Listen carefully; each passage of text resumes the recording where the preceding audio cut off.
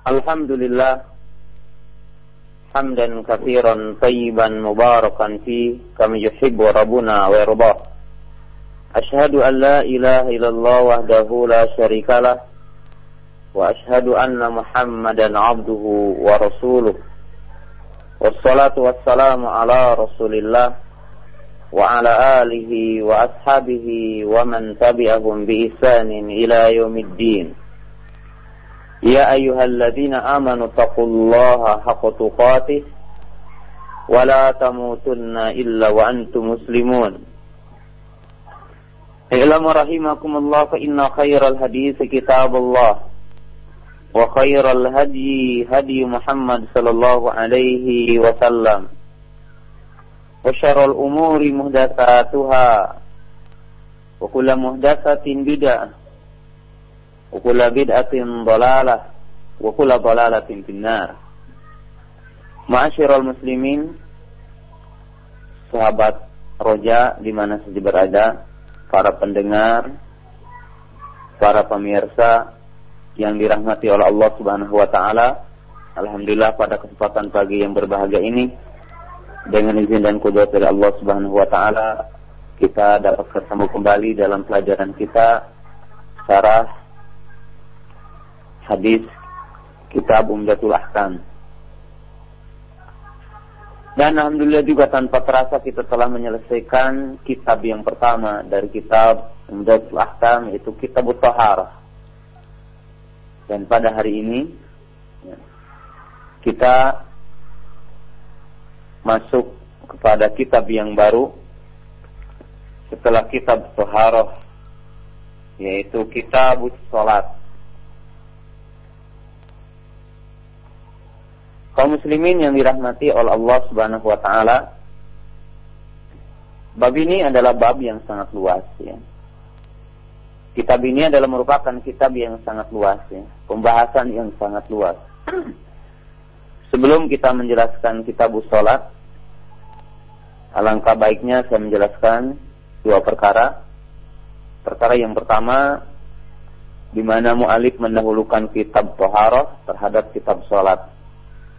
Dan yang kedua, mu'alif mendahulukan kitab Shalat ketimbang kitab-kitab yang lainnya.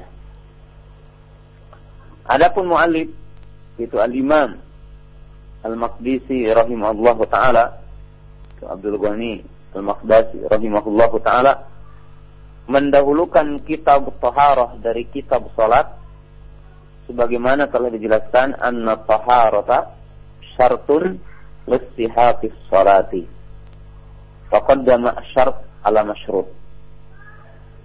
Adapun didahulukan kitab Thaharah dari kitab Shalat karena kita memahami bahwa Thaharah adalah merupakan syarat sahnya salat. Kama sabata fi qoulihi ta'ala, ya ayyuhalladzina amanu idza kuntum ilas salati faghsilu wujuhakum wa aydiyakum ilal marafiqi wamsahu bi ru'usikum wa arjulakum ilal ka'bain. Ayat ini terdapat dalam surat Al-Maidah ayat 6 yang menjelaskan kepada kita bahwa Thaharah merupakan syarat sahnya salat. Waqala Nabi sallallahu alaihi wasallam, sebagaimana disebutkan dalam hadis yang kedua dalam kitab Umdatul Ahkam, la yaqbalullahu salata ahadikum idza ahdatha hatta yatawadda. Hadis Abu Hurairah, Aisyah dan Abdullah bin Umar. Maka dalam hadis ini dijelaskan bahwa Thaharah adalah merupakan syarat sah salat. Maka didahulukan syarat daripada yang disebutkannya. Sementara kitab salat didahulukan dari kitab yang lainnya, qabla kitab zakat, qabla kitab saumi, wa qabla kitabil haji, wa qabla al-kitab, ini kitab ma yata'allaqu bil muamalat, bil buyu wal munaqahat wal jihad wa ila ghairi dzalik. Dzalika li umur. Adapun mendahulukan kitab salat dari kitab yang lainnya, seperti didahulukan kitab salat dari kitab zakat, dan didahulukan dari kitab saum dan yang lainnya, dari bab muamalat, bab munakahat, bab jinayat, bab jihad. Hal itu dengan beberapa sebab. Sebab yang pertama kita ketahui bahwa itu adalah tartibu Al-Quran wa Sunnah. Sebab diantaranya dalam merupakan tartib urutan yang disebutkan dalam Al-Quran dan urutan yang disebutkan dalam Sunnah. Kita lihat di dalam ayat Al-Quran, wa aqimus salata wa atuz zakata. Dzalikal kitabu la raiba fihi hudal lil muttaqin alladzina yu'minuna bil ghaibi wa yuqimunas salata wa mimma razaqnahum. Faqaddama Allahu as-salata 'ala zakati. Wa qaddama Allahu ta'ala as-salata 'ala al-infaqi. Wa ila ghairi dzalik. Maka Allah Subhanahu wa taala di dalam banyak ayat mendahulukan salat dari zakat. Penyebutannya sebagaimana Nabi sallallahu alaihi wasallam juga mendahulukan penyebutan salat dalam beberapa hadis, dan di antaranya hadis buniyal islamu ala khamsin syahadatu an la ilaha illallah wa iqamatus salat wa itaiz zakat. Maka di sini faqaddama an-nabiy sallallahu alaihi wasallam as-salat ala zakat. Maka Nabi sallallahu alaihi wasallam mendahulukan salat dari zakat. Maka di sini kita mengetahui bahwa mu'allif mendahulukan kitab salat dari kitab apa yang lainnya. Dan kita juga mengetahui bahwa salat sebagaimana dinyatakan oleh para ulama, yaitu akadu furud al-Islam. Ini akadu furud al-Islam ba'da syahadatain. Yaitu apa? Perintah yang paling ditekankan, perintah yang sangat kuat perintahnya dan sangat ditekankan,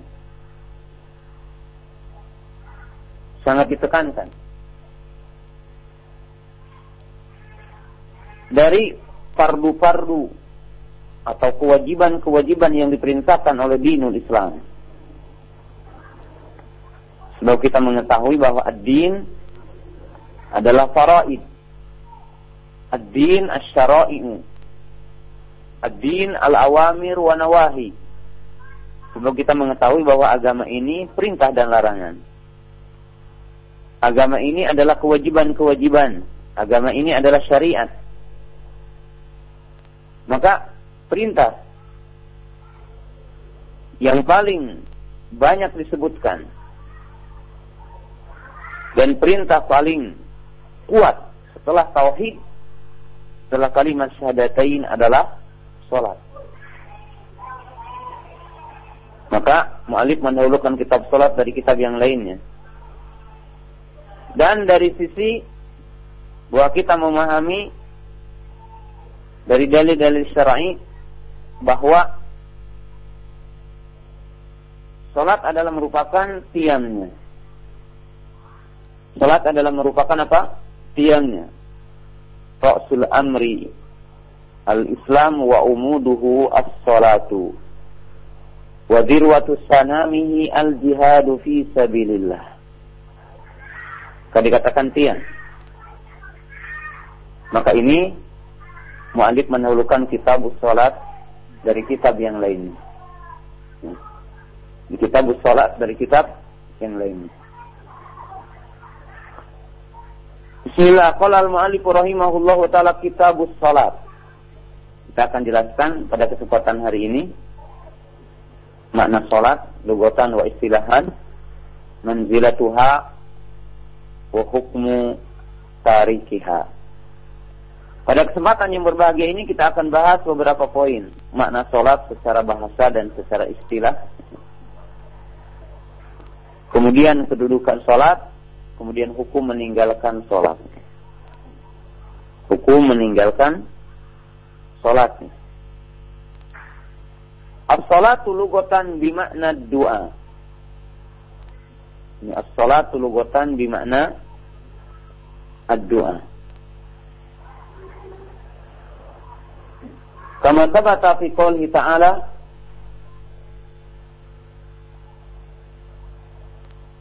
wa shalli 'alaihim. Kama thabata fi qouli ta'ala wa shalli 'alaihim inna sholataka sakana lahum. Ay bimakna ud'u lahum, yang artinya doakan bagi mereka. Wa qawnu as-salati, dan keadaan salat itu dinamakan doa, listimaliha ala hakikati doa. Adapun salat secara bahasa itu diartikan dengan doa karena sesungguhnya cakupan salat adalah doa. Dan apa-apa yang ada di dalamnya adalah berkaitan dengan doa. Yang kita akan jelaskan nanti tentang doa yang dimaksud di sini. Wa amma fil istilah asy-syar'i, adapun dalam istilah secara syar'i, maka yang dimaksud dengan salat adalah ibaratun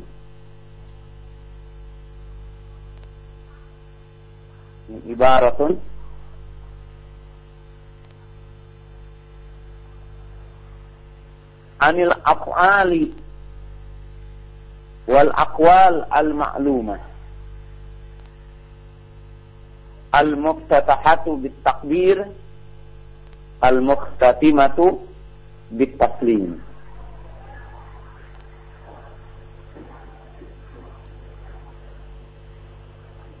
Adapun secara syariah, maka yang dimaksud dengan salat adalah ibarah atau ismun,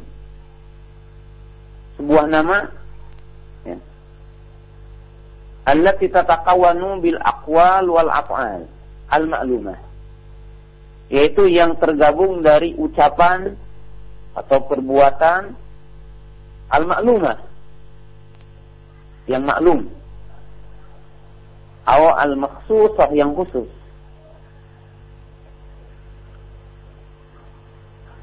Yang dibuka dengan takbir, yang dimaksud adalah takbiratul ihram, dan diakhiri dengan salam. Maka itu yang dimaksud dengan salat. Dan wajib bagi setiap muslim ketika ia mengartikan hakikat salat, maka dia mesti untuk memahaminya dan menjelaskannya kepada makna yang ditunjukkan oleh dalil syar'i. Sebab para ulama, sebagaimana jelaskan al-Imam Ibnu Taimiyah, Syekhul Islam Ibnu Taimiyah rahimahullahu taala, at-tafsiru, artinya tafsir, apabila datang dari sunnah, maka tidak boleh lagi kita mengambil kepada makna yang lain. Maka kita harus mencukupkan makna syar'i. Jadi ketika kalau seorang di antara kita membaca sebuah ayat, wa aqimus salata wa atuz zakata,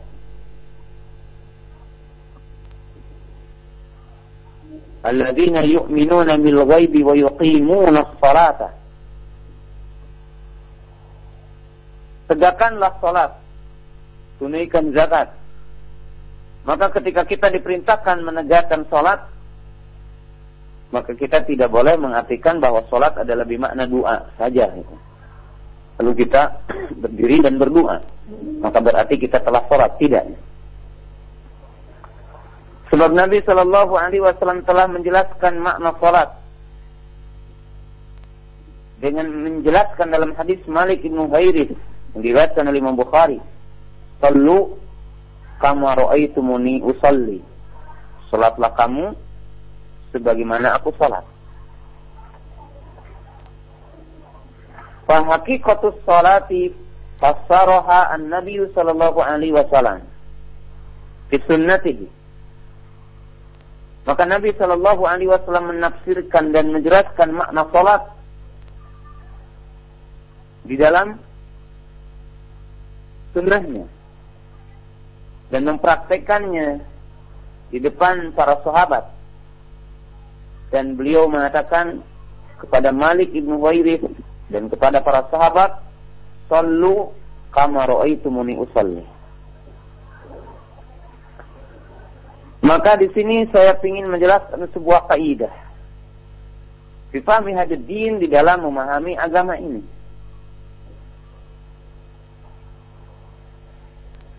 Wajibnya seseorang ketika memahami sebuah makna kalimat di dalam agama ini kepada makna yang dimaksud dengan makna syar'i. Sebab makna di dalam agama ini imma makna lugawi, imma makna syar'i, imma makna al-urfi. Sebab hakikat ta'rif di dalam din, maka ta'rif ditinjau dari segi bahasa, ta'rif ditinjau dari segi syar'i, ta'rif ditinjau dari segi urfi. Uruf yang dikenal dalam satu kaum. Maka sesungguhnya batasan-batasan di dalam sebuah mustalahat, sebuah istilah, maka istilah itu kadang-kadang kembali kepada lugawi, kadang-kadang istilah itu kembali kepada syar'i, kadang-kadang istilah itu kembali kepada syar'i. Dan apabila orang tidak memisahkan di antara ketiganya, maka bisa menyimpang. Umpama yang tadi ketika orang mengatakan wa aqimus salata, alladzina yu'minuna bil ghaibi wa yuqimuna as-salata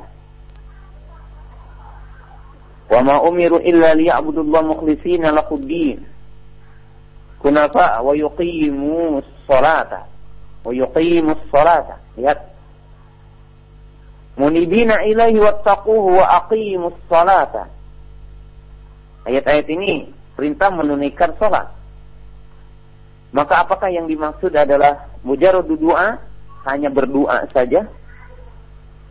Atau yang dimaksud dengan ayat-ayat ini adalah al-hay'ah atau ibarah allati tatakawwanu bil aqwali wal af'ali al-ma'luma al-makhsusah al-muftatahatu bit takbiri wa mukhtatimatu bit taslim. Maka mesti kita memahami bahwa yang jelas adalah makna yang kedua, bukan makna lugawi. Demikian juga seperti kita melihat terjadinya penyimpangan yang berkaitan dengan masalah bid'ah dan hakikat bid'ah. Yaitu tidak bisa memisahkan antara bid'ah lugawi dengan bid'ah syar'i. Karena bid'ah secara bahasa adalah al-amrul mukhtara' min ghairi misalin sabiqin, mamduhah atau madmumah, sayyi'ah atau hasanah. Sebab bid'ah secara lugawi adalah setiap perkara yang baru yang tidak ada contoh sebelumnya, yang tidak ada pendahulu sebelumnya. Dan ini bisa kepada sesuatu yang terpuji ataupun tercela, baik ataupun buruk. Ini makna lugawi. Bagaimana istilahi? Maka arti dari bid'ah mesti terkumpul 3 perkara. Al-isdaf, an yudofa ila din, ala yadulla alaihi dalilu. Di mana hakikat bid'ah di dalam istilah syar'i, maka mesti terkumpul 3 perkara. Al-isdaf, atau al-muhdath, membuat perkara yang baru atau sesuatu yang baru.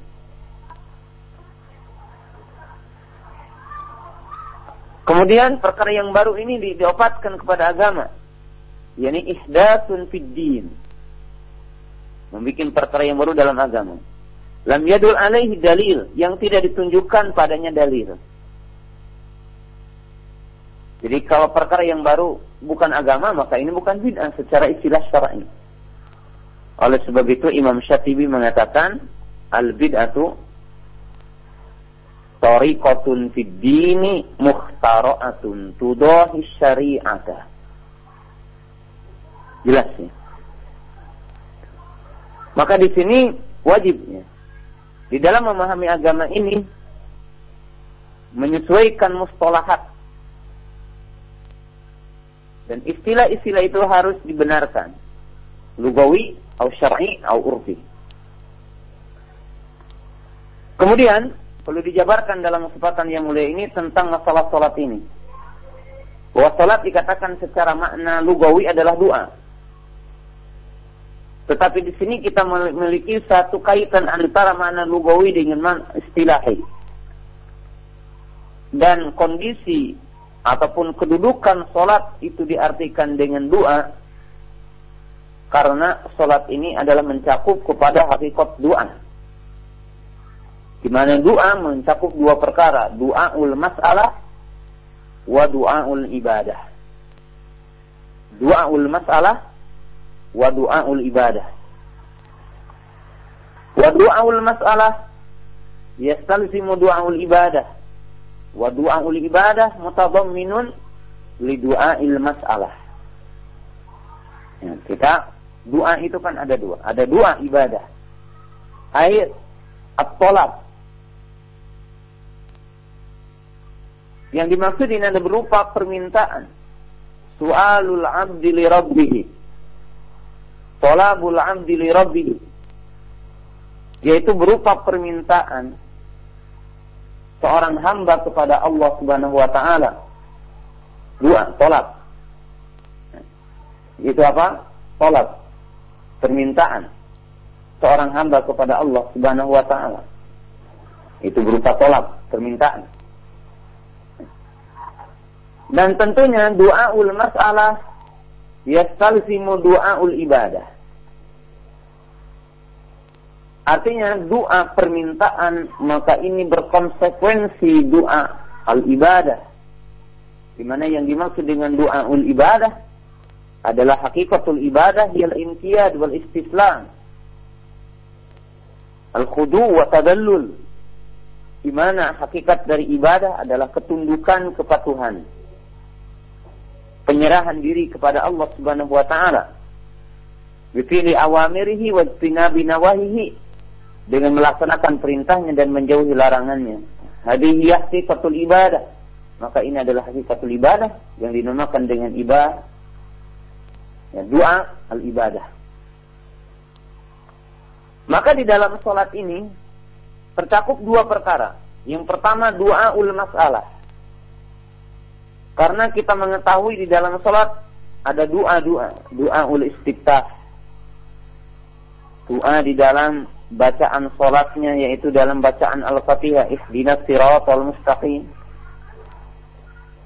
Oleh sebab itu Nabi SAW telah membagi di dalam salat itu, di dalam Fatihah, kismun salat wa kismun sana atau madah. Oleh sebab itu Nabi SAW telah membagi surat Al-Fatihah dua. Pertama adalah berupa pujian kita kepada Allah. Oleh sebab itu idza qala al-abdu alhamdulillah faqad hamadani abdi. Sampai apabila kita mengatakan ihdinas siratal mustaqim qad sa'alani abdi. Allah telah mengatakan bahwa hamba-Ku telah meminta kepadaku. Ya. Maka lihat di sini bahwa apa? Salat adalah apa? Doa. Doa ruku, doa i'tidal, doa sujud, doa baina sajdataini, doa tasyahud ila akhirih. Sampai kepada akhir apa? Salat.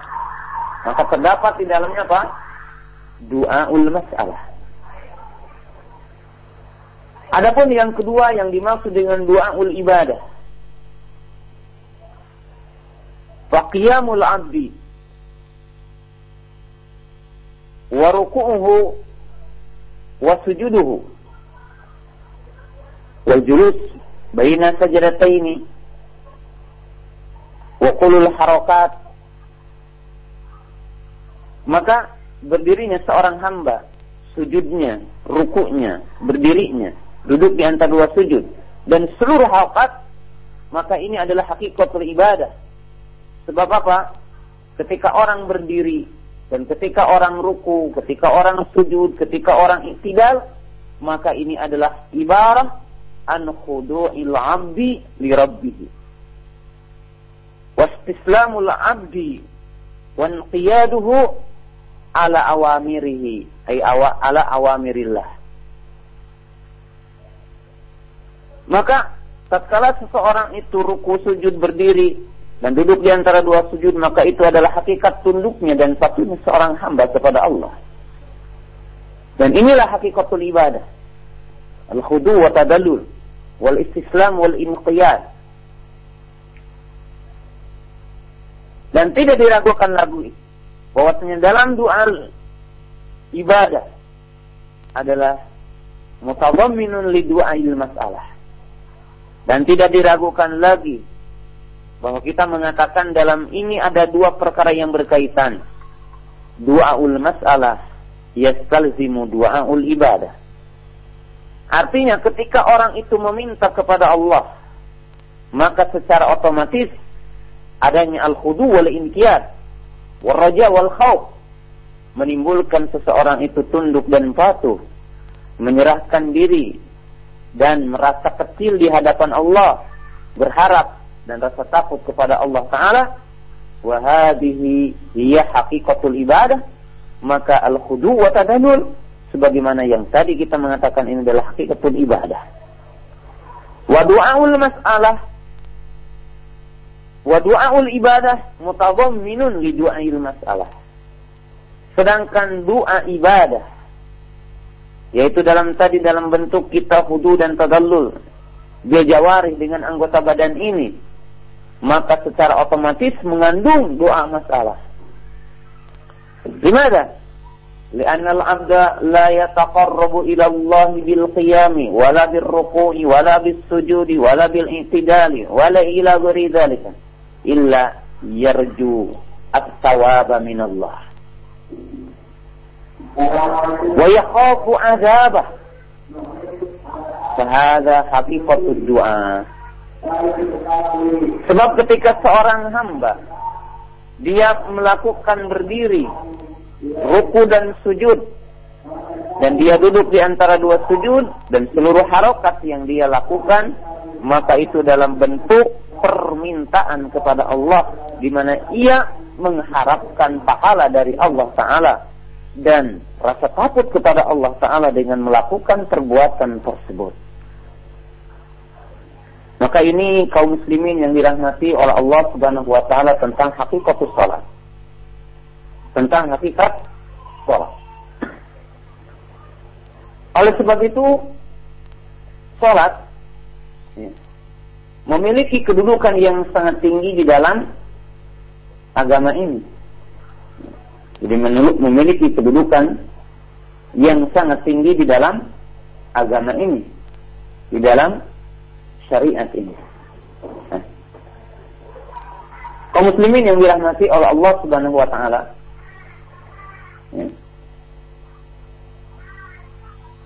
perlu saya jelaskan di sini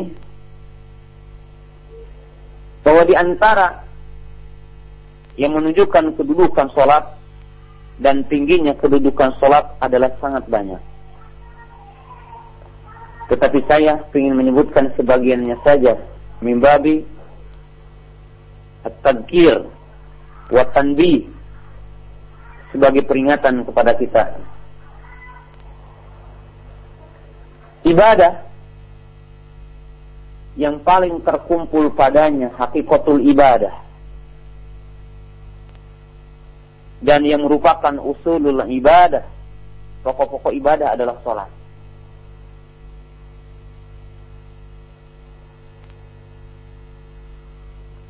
Di mana di dalam salat telah terkumpul 5 perkara. Telah terkumpul 5 rukun. Telah terkumpul 5 perkara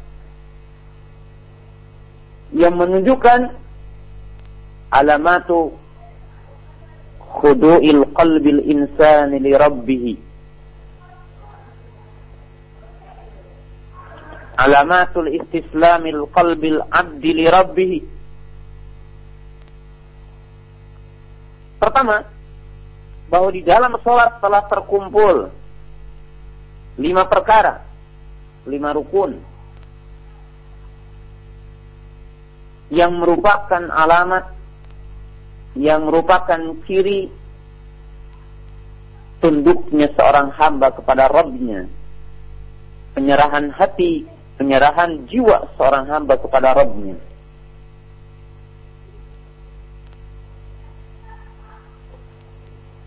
Oleh sebab itu, salat pun dinamai dengan 5 nama ini. Dinamai dengan al-qiraah, dinamai dengan al-qiyam, dinamai dengan ar-ruku', dinamai dengan as-sujud, dinamai dengan az-zikru. Maka poin-poin ini adalah merupakan alamat yang paling pokok dari hakikat iman dan Islam, dari hakikat ubudiyah, dari hakikat penghambaan seorang hamba kepada Allah Subhanahu wa ta'ala. Yang pertama, bahwa salat ini dinamakan dengan al-qiyam.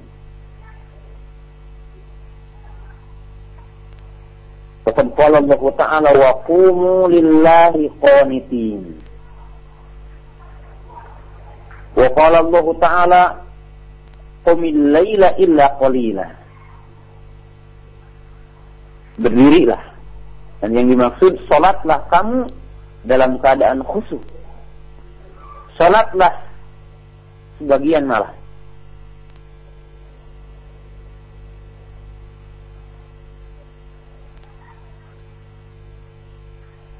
Waqad qala Nabi sallallahu alaihi wasallam man qama ramadhana. Man qama ramadhana. Maka yang dimaksud di sini man qama ay man shalla. Yani man shalla.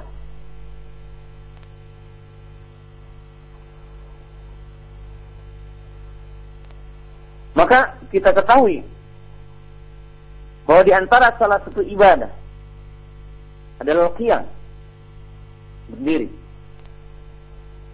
yaitu menunaikan salat. Kemudian qiraah. Allah Ta'ala berfirman, faqra'u ma tayassara minhu. Wa Qur'anal fajri, inna Qur'anal fajri kana mashhuda.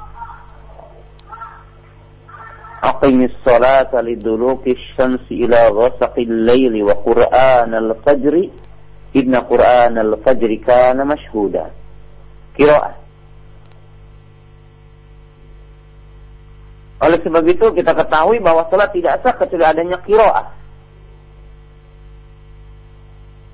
La salata illa bi fatihatil kitab.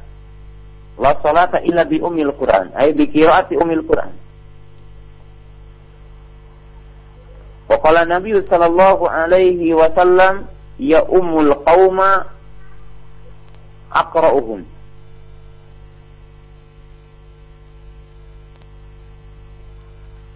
Ya ummul qauma aqra'uhum. Wa qad qala ba'dul mufassirin ay aktsaruhum Qur'anan. Ay aktsaruhum Qur'anan. Paling banyak Qur'an. Qiraah.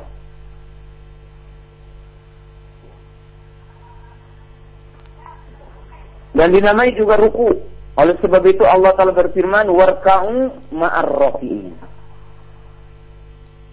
Wa idza qila lahum irka'u la yarka'un. Salat adalah ruku. Sebagaimana Allah telah menamakannya adalah sujud. Fasabbih bihamdi rabbika wa kun minas sajidin. Wasjud waqtarib. Maka ini dinamakan sujud di salat ini.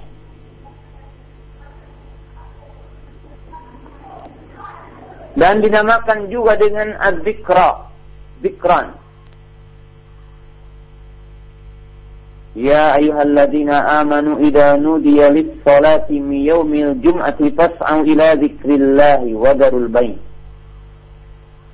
La tulhikum amwalukum wala auladukum an dzikrillah.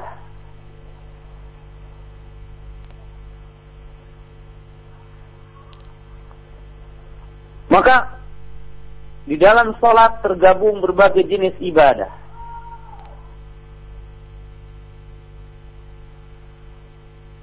Dan kita mengetahui jenis-jenis ibadah yang paling mulia di antaranya adalah qiraah.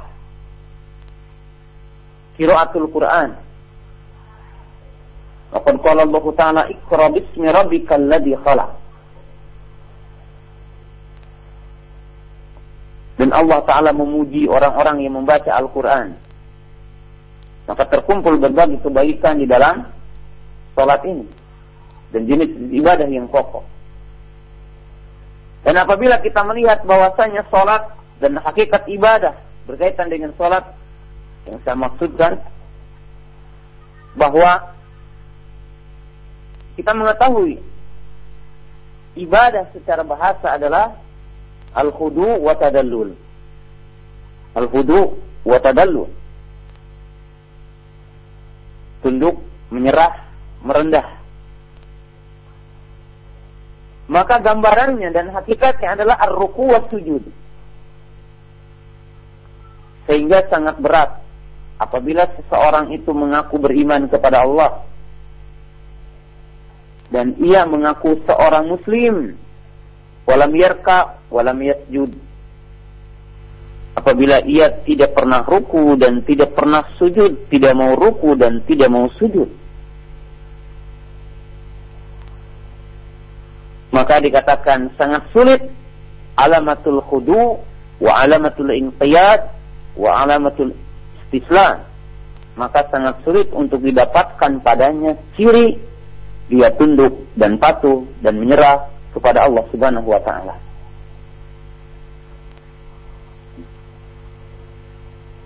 Maka kita ketahui bahwa zikir adalah diperintahkan. Dan di dalam salat terdapat zikir, doa kepada Allah Subhanahu wa ta'ala. Bahkan Allah Subhanahu wa ta'ala telah menggabungkan di dalam salat itu dua perkara yang diperingatkan oleh Allah Ta'ala dalam surat yang pertama. Iyyaka na'budu wa iyyaka nasta'in. Iyyaka na'budu wa iyyaka nasta'in. Iyyaka na'budu wa iyyaka nasta'in. Bahkan Allah Subhanahu wa ta'ala telah menggabungkan dalam surat Al-Fatihah, yaitu tentang masalah al-ibadah wa mas'alatul isti'anah. Isti'anah. Maka dengan itu Nabi sallallahu alaihi wasallam membagi surat Al-Fatihah menjadi dan membagi salat itu dua bagian. Qismu madhi wa sana' Allah wa qismu tsani at-talab as-su'al, di mana di dalam salat ini Nabi sallallahu alaihi wasallam membagi. Pertama adalah berupa pujian kepada Allah Ta'ala, berupa kita menyanjung kepada Allah Ta'ala, menyebutkan nama-namanya, menyebutkan sifat-sifatnya, menyebutkan kebesaran-kebesarannya, menyebutkan keagungan-keagungan Allah Ta'ala. Yang dengan itu kita akan mengetahui akan kebesaran Allah, merendahkan diri di hadapan Allah Ta'ala, bersikap tawadhu, tidak takabur, tidak sombong, sebab kita mengetahui akan kebesaran Allah Subhanahu wa ta'ala.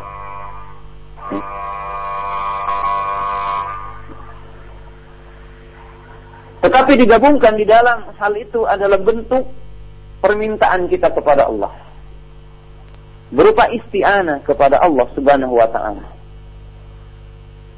Oleh sebab itu, hamba yang paling mulia, hamba yang paling tinggi derajatnya di sisi Allah Ta'ala yang menggabungkan dua perkara, yaitu antara ibadah dengan isti'anah. Sebab Imam Ibnu Qayyim telah menjelaskan dalam kitab Madarijus Salikin, ahlul haq man jama' amraini. Pengikut kebenaran adalah orang yang melakukan dua perkara, ahlul ibadah wa ahlul isti'anah. Itu orang yang tunduk patuh kepada Allah Ta'ala, lalu setelah itu berdoa dan meminta dan berlindung kepada Allah Ta'ala. Yang kedua, ahlul ibadah wa laysa min ahli isti'anah. Itu orang-orang yang beribadah kepada Allah Ta'ala tetapi bukan ahlu isti'anah. Maka ini digambarkan yaitu orang-orang yang sombong, minal qadariyah mu'tazilah, dari kelompok orang-orang qadariyah mu'tazilah, yang ia menyangka bahwa perbuatannya adalah diciptakan oleh dirinya, dan apa-apa yang terjadi dalam dirinya berkaitan dengan hidayah, yang berkaitan dengan petunjuk yang didapatkannya bukan taufik dari Allah, tidak berkaitan dengan kehendak Allah dan iradah Allah. Dan kelompok yang ketiga adalah ahlul isti'anah wa laysa min ahlil ibadah. Maka mereka adalah Qadariyah, Jabariyah, atba Jaham ibn Safwan.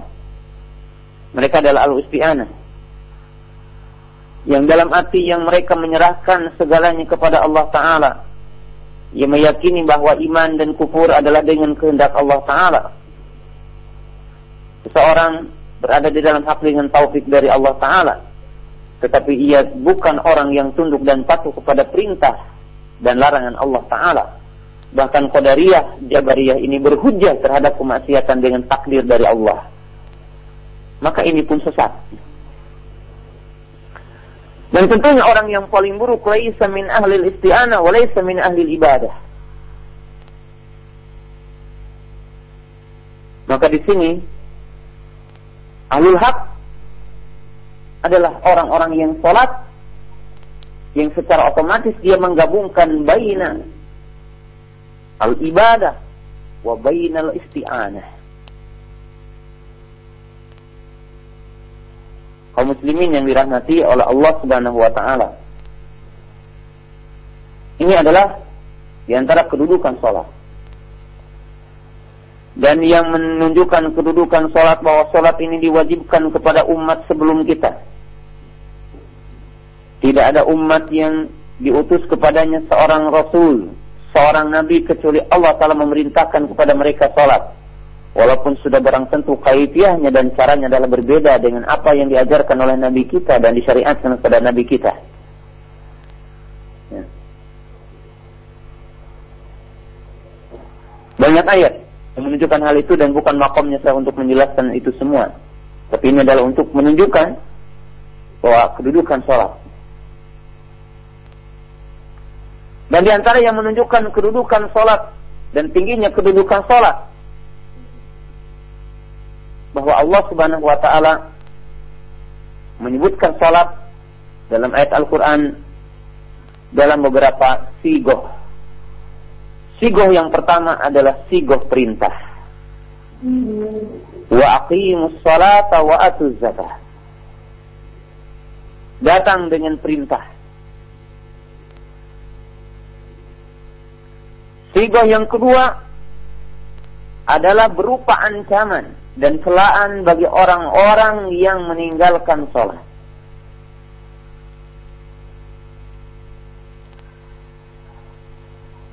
Sigoh yang ketiga, di mana Allah Ta'ala telah menyebutkan bahwa sholat dan menunaikan sholat adalah merupakan sifat-sifat ahlul khair, ahli taqwa sebagaimana disebutkan dalam ayat yang tadi. Hudalil muttaqin alladzina yu'minuna bil ghaibi wa yuqimuna as-salata. Jelas ya. Jalannya ahlul khair. Ini sigoh. Dan di antara sigohnya itu perintah untuk menjaganya. Hafizu ala salawati was salatil wusta wa qumu lillahi qanitin. Beberapa sigoh tentang yang berkaitan dengan salat. Dan di antara sigoh ataupun redaksi tentang penyebutan salat adalah ancaman bagi orang yang melalaikannya.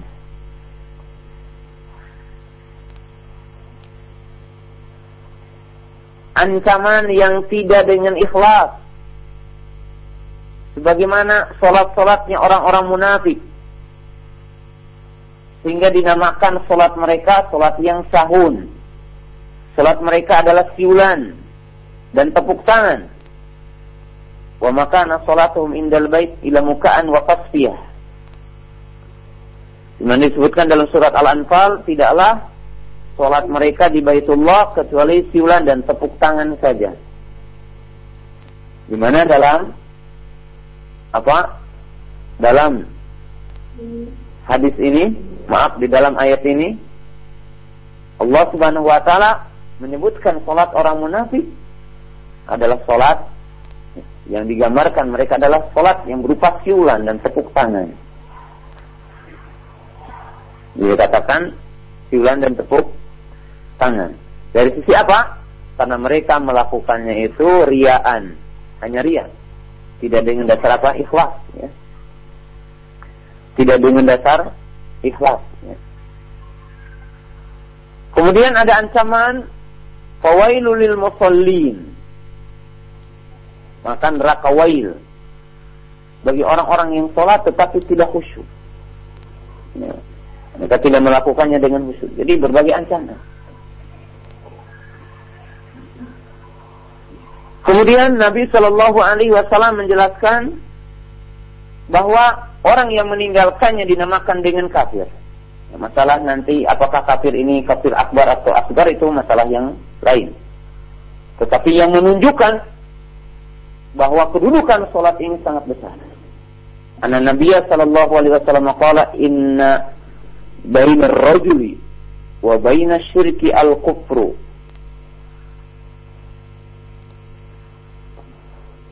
Inna bainar rajuli wa bainas syirki wal kufri tarkus salat. Sungguhnya pembeda di antara seorang dengan musyrik dan kufur adalah meninggalkan salat. Al-ahdu alladhi bainana wa bainahum as-salat faman tarakaha faqad kafar. Penyebutan kafir. Bahkan di antaranya berupa peringatan dari Nabi sallallahu alaihi wasallam dinyatakan di dalam sebuah hadis bahwa orang yang meninggalkan satu kali salat asar maka seperti yang ia kehilangan keluarganya, dicuri harta dan keluarganya, seperti orang yang tidak punya apa-apa lagi. Man taraka salat al-asr yani ta'ammudan ka'annahu wutira ahluhu. Man taraka salat al-asr habita amaluhu. Barang siapa yang meninggalkan salat asar maka amalnya sia-sia. Amalnya adalah hilang. Dan dinyatakan di dalam hadis barang siapa yang meninggalkan salat asar maka seperti orang yang artinya keluarganya itu apa? Hilang. Keluarganya hilang. Ini di antara apa?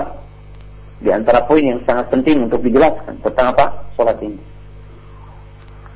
Dan di antara kedudukan salat ini bahwa kita mengetahui salat adalah akan menghapus dosa. Di mana Nabi sallallahu alaihi wasallam mengatakan as-salawatul khams wal umratu ila al-umrah wa ramadhanu ila ramadhan mukaffiratun aw kaffaratun lima bainahuma. Salat yang 5 waktu, dari salat ke salat, umrah ke umrah, kemudian Ramadan ke Ramadan, maka ia adalah sebagai penghapus di antara keduanya. Dan kita lihat kaum muslimin yang dirahmati oleh Allah Subhanahu wa taala, di mana Nabi sallallahu alaihi wasallam pernah bertanya kepada seorang sahabat, "Apa pendapatmu jika seandainya di pintu seseorang itu ada sungai, lalu dia mandi setiap hari 5 kali dan menggosok badannya, hal yabqa min daranihi, apakah akan tersisa dari dakinya ataupun kotoran yang ada pada badannya?" Faqala la, tidak akan tersisa apa-apa. Maka Nabi sallallahu alaihi wasallam, itulah perumpamaan salat yang 5 waktu. Jadi menghapus apa? Kemudian di antara keutamaan salat adalah tazkiyatun nufus. Tazkiyatun nufus. Bahwa di antara keutamaan salat salah satunya adalah akan membersihkan jiwa kita. Dalam sebuah hadis bahwasanya Nabi sallallahu alaihi wasallam mengatakan setiap sendi-sendi bani Adam akan ditulis dosa zina. Kedua mata melihat, kedua telinga mendengar, kedua tangan meraba, kedua kaki berjalan, hati bergejolak menghayal dan membenarkannya. Maka Allah telah berfirman, "Inna sholata", sesungguhnya salat, "tanha 'anil fahsya'i wal munkar", sesungguhnya salat itu akan menghapus kemungkaran, akan menghalangi seseorang dari perbuatan munkar. Jadi akan menghapus perbuatan apa? Munkar. Kenapa ikhwatu iman yang dirahmati oleh Allah Subhanahu wa taala? Sebab orang yang menunaikan salat, orang yang bertaqarrub dengan ibadah salat yang mulia ini, maka ia sujud, ruku, di mana kita mengetahui kedua mata harus menghadap kiblat dan disunnahkan melihat tempat sujud. Dilarang kita untuk menoleh ke atas, dilarang kita untuk menoleh ke kanan dan ke kiri, apalagi kita berbalik arah. Bahkan Nabi sallallahu alaihi wasallam mengatakan, apakah tidak takut orang yang mengenadahkan pandangannya ke langit sehingga Allah Ta'ala tidak mengembalikan lagi pandangannya? Menoleh ketika dalam salat, maka itu adalah merupakan bagian dari tempalingan syaitan. Maka mata ini al-muqbilu Allah. Kedua mata ini menghadap kepada Allah Ta'ala, tunduk kepada perintah Allah Subhanahu wa Ta'ala. Kemudian kedua telinga, walaupun memang kita tidak berarti tidak mendengar sesuatu apa yang ada di luar, tetapi seseorang adalah harus menghadap telinganya, bahwa ia harus sadar ketika dia salat. Kemudian kedua tangannya dia tidak boleh bergerak kecuali dengan gerakan yang diperintahkan oleh salat, kecuali yang diperintahkan di dalam hakikat salat. Tunduk, patuh. Ya. Bahkan kita tidak boleh bergerak apabila tidak dibutuhkan. Ya. Kita hanya diperintahkan bergerak dengan apa-apa yang diperintahkan di dalam salat ini. Kedua kaki tidak boleh bergerak. Hati pun tidak boleh ingat. Maka kita menghadap kepada Allah Subhanahu wa Ta'ala. Maka orang yang salat, seluruh tubuhnya dan sekujur tubuhnya menghadap kepada Allah Ta'ala, menyerahkan diri kepada Allah Subhanahu wa Ta'ala, dalam keadaan khusyuk menghadap kepada Allah Subhanahu wa Ta'ala. Maka apabila seseorang merenungi dengan apa-apa yang ada di dalamnya, kemudian kita mengetahui setiap sendi-sendi bani Adam, maka itu adalah sedekah. Maka di dalam salat kita melakukan bentuk-bentuk sedekah, bentuk-bentuk kebaikan. Dari mulai kita mengangkat kedua tangan ketika bertakbiratul ihram, kemudian kita ruku, kemudian kita i'tidal, kemudian kita sujud, dan kita mengetahui umirtu an asjuda ala sab'ati a'dhumin. Kita diperintahkan untuk sujud dengan 7 anggota badan. Dan setelah sholat kita diperintahkan untuk berzikir. Dan salah satunya adalah diajarkan kita berzikir dengan jari-jari tangan. Sendi-sendi yang kita miliki diperintahkan untuk beribadah kepada Allah Subhanahu wa taala. Maka di dalam sholat adalah tunduk kepada Allah Subhanahu wa taala. Oleh sebab itu dinyatakan dalam sebuah hadis salah seorang yang akan mendapatkan naungan ketika matahari mendekat 1 mil di arasatil qiyamah, maka salah satunya adalah rajulun qalbuhu mu'allaqun fil masajid. Di antara orang yang akan mendapatkan naungan Allah Ta'ala adalah orang yang hatinya senantiasa terkait dengan masjid, salah satunya dengan sholat. Maka dengan itu, bahwa sekarang isu tentang apa? Tentang kezaliman di muka bumi ini. Maka sesungguhnya Islam adalah mengajarkan perdamaian dan ketentraman. Islam adalah agama yang menjaga semua itu. Adapun apa yang didengung-dengungkan oleh musuh-musuh Islam, oleh orang-orang kafir, maka itu adalah tipu daya belaka dan kebohongan belaka. Adapun dinul Islam, sesungguhnya di dalam sholat telah diajarkan agar setiap mukmin tidak boleh menyakiti saudaranya dengan kedua bibirnya, dengan lisannya. Sebab ketika orang sholat maka dia berzikir kepada Allah Subhanahu wa taala. Maka dia bertasbih, bertahlil, berdoa kepada Allah Subhanahu wa taala. Kedua matanya memandang bukan dengan ainul hasad, sehingga tidak menjadikan penyebab penyakit ain. Telinganya tidak dipakai mendengar tentang ghibah dan namimah. Dan lidahnya tidak bisa bergerak dengan setiap apa yang dia dengar semata-mata. Kedua bibirnya, lidahnya adalah bergerak apabila melihat itu adalah ada perintahnya ataupun ada maslahat bagi agama dan dunianya. Kedua tangannya pun tidak akan mendolimi orang lain, memukul ataupun dan sebagainya. Kenapa? Sebab dia telah istislam inqiyad kepada Allah Ta'ala.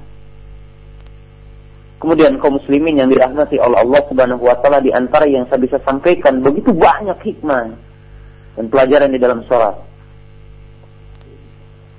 Bahwa salat adalah merupakan tazkiyatul qalb, sebagai ketentraman hati, ketentraman jiwa. Oleh sebab itu Nabi sallallahu alaihi wasallam telah menjadikan ketentraman jiwa dan ketenangan dengan salat. Sebab seorang hamba menghadapkan diri kepada Allah Ta'ala, mendekatkan diri kepada Allah Subhanahu wa Ta'ala. Bukankah kalau kita membuat sebuah misal, jika seseorang berdekatan dengan seorang presiden, jika seseorang berdekatan dengan seorang panglima, maka dia akan mendapatkan ketenangan jiwa. Kenapa? Karena dia memandang bahwa seorang presiden memiliki sesuatu, memiliki kekuasaan, memiliki harta, memiliki jaminan dan sebagainya. Kenapa kita, kenapa Anda, kenapa kaum muslimin, kenapa manusia tidak merasa lebih tenang kepada zat yang segalanya, yang ia memiliki segalanya, zat yang maha sempurna, zat yang memiliki sifat yang sempurna. Allah Ta'ala adalah sebagai pencipta kita. Allah Ta'ala yang memberikan rizki kepada kita. Allah Ta'ala yang mengurus kita. Allah Ta'ala yang merahmati kita, yang memberikan karunia kepada kita. Kenapa ketika kita mendekat kepada Allah Ta'ala lalu jiwaku tidak hadir dan merasakan dekat dengan Allah Subhanahu wa Ta'ala? Maka salat adalah merupakan perkara yang sangat agung, perkara yang sangat besar, yang wajib dipahami oleh setiap muslim. Pelajaran yang selanjutnya adalah tentang hukum salat. Salat adalah merupakan rukun Islam yang kedua, dan dia wajib ala kulli muslimin al-balighi al-aqili.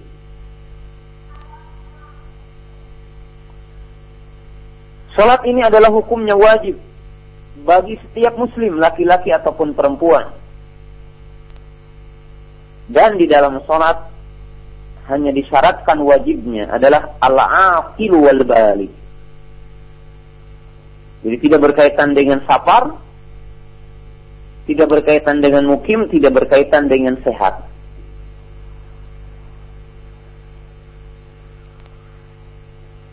Tidak berkaitan dengan aman, tidak berkaitan dengan takut. Dan ini juga salah satu yang menunjukkan tentang keutamaan salat. Bahwa salat diwajibkan dengan berkumpulnya 2 syarat. Ataupun 3 syarat yang tadi, mukmin, akil, baligh. Bahkan dianjurkan untuk diajarkan salat kepada anak kita sejak umur 7 tahun. Dan boleh kita memukul anak kita apabila ia meninggalkan salat pada umur 10 tahun. Yang dimaksud adalah ad-darbul ghair mubarrih, pukulan yang sifatnya mendidik, bukan pukulan menyiksa, melukai ataupun dalam bentuk anarkis, bukan. Tetapi memukul yang sifatnya menakuti, memukul yang sifatnya mendidik. Tetapi juga bukan berarti bahwa memukul tidak sakit.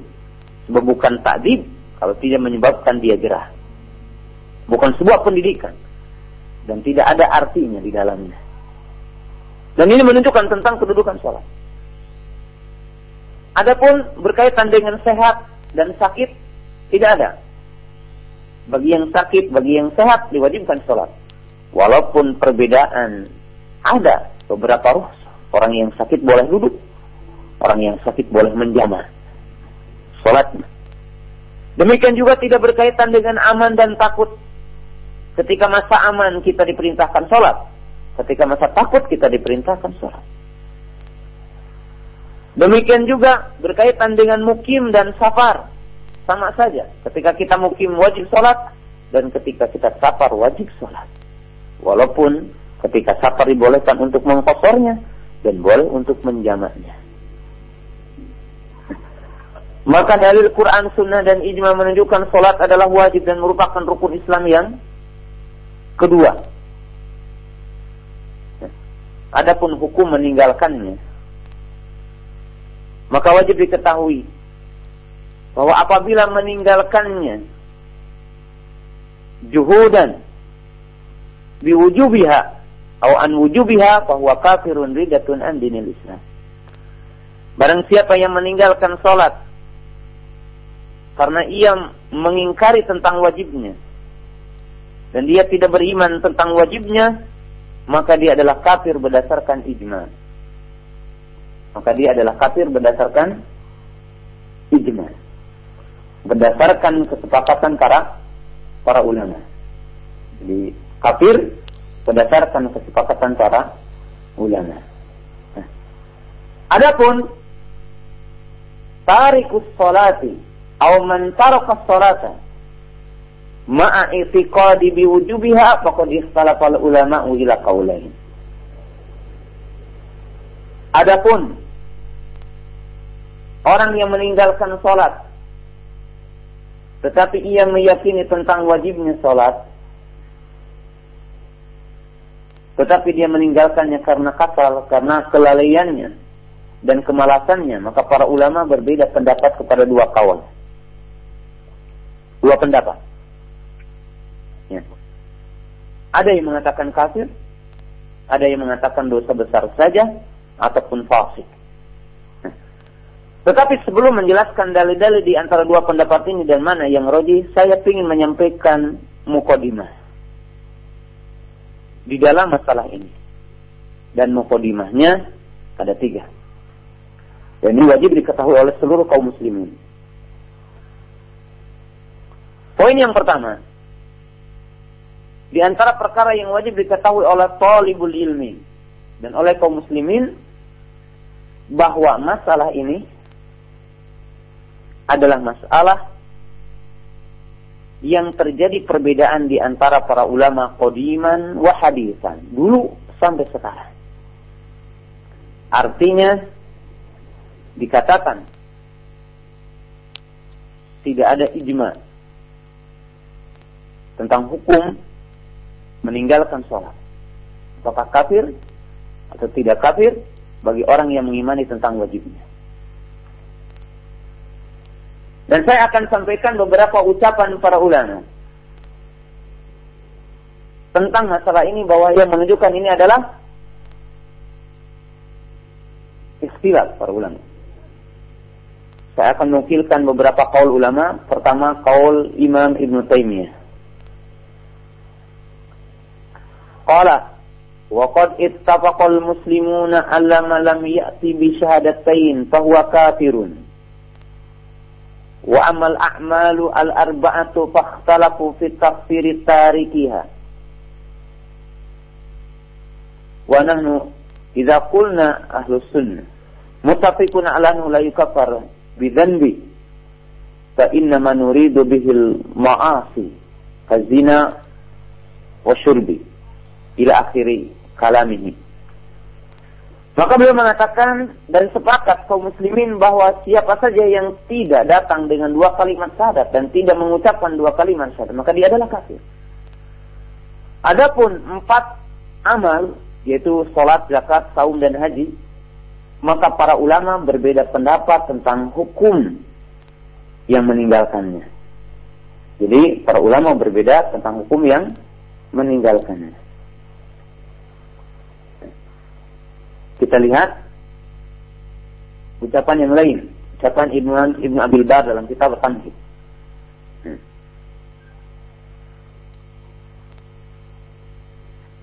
Dia mengatakan terhadap ucapan yang mengatakan kafir, hadza qaul qala bihi jama'atu minal a'imman mimman yaqul innal imana qaulun wa amalun.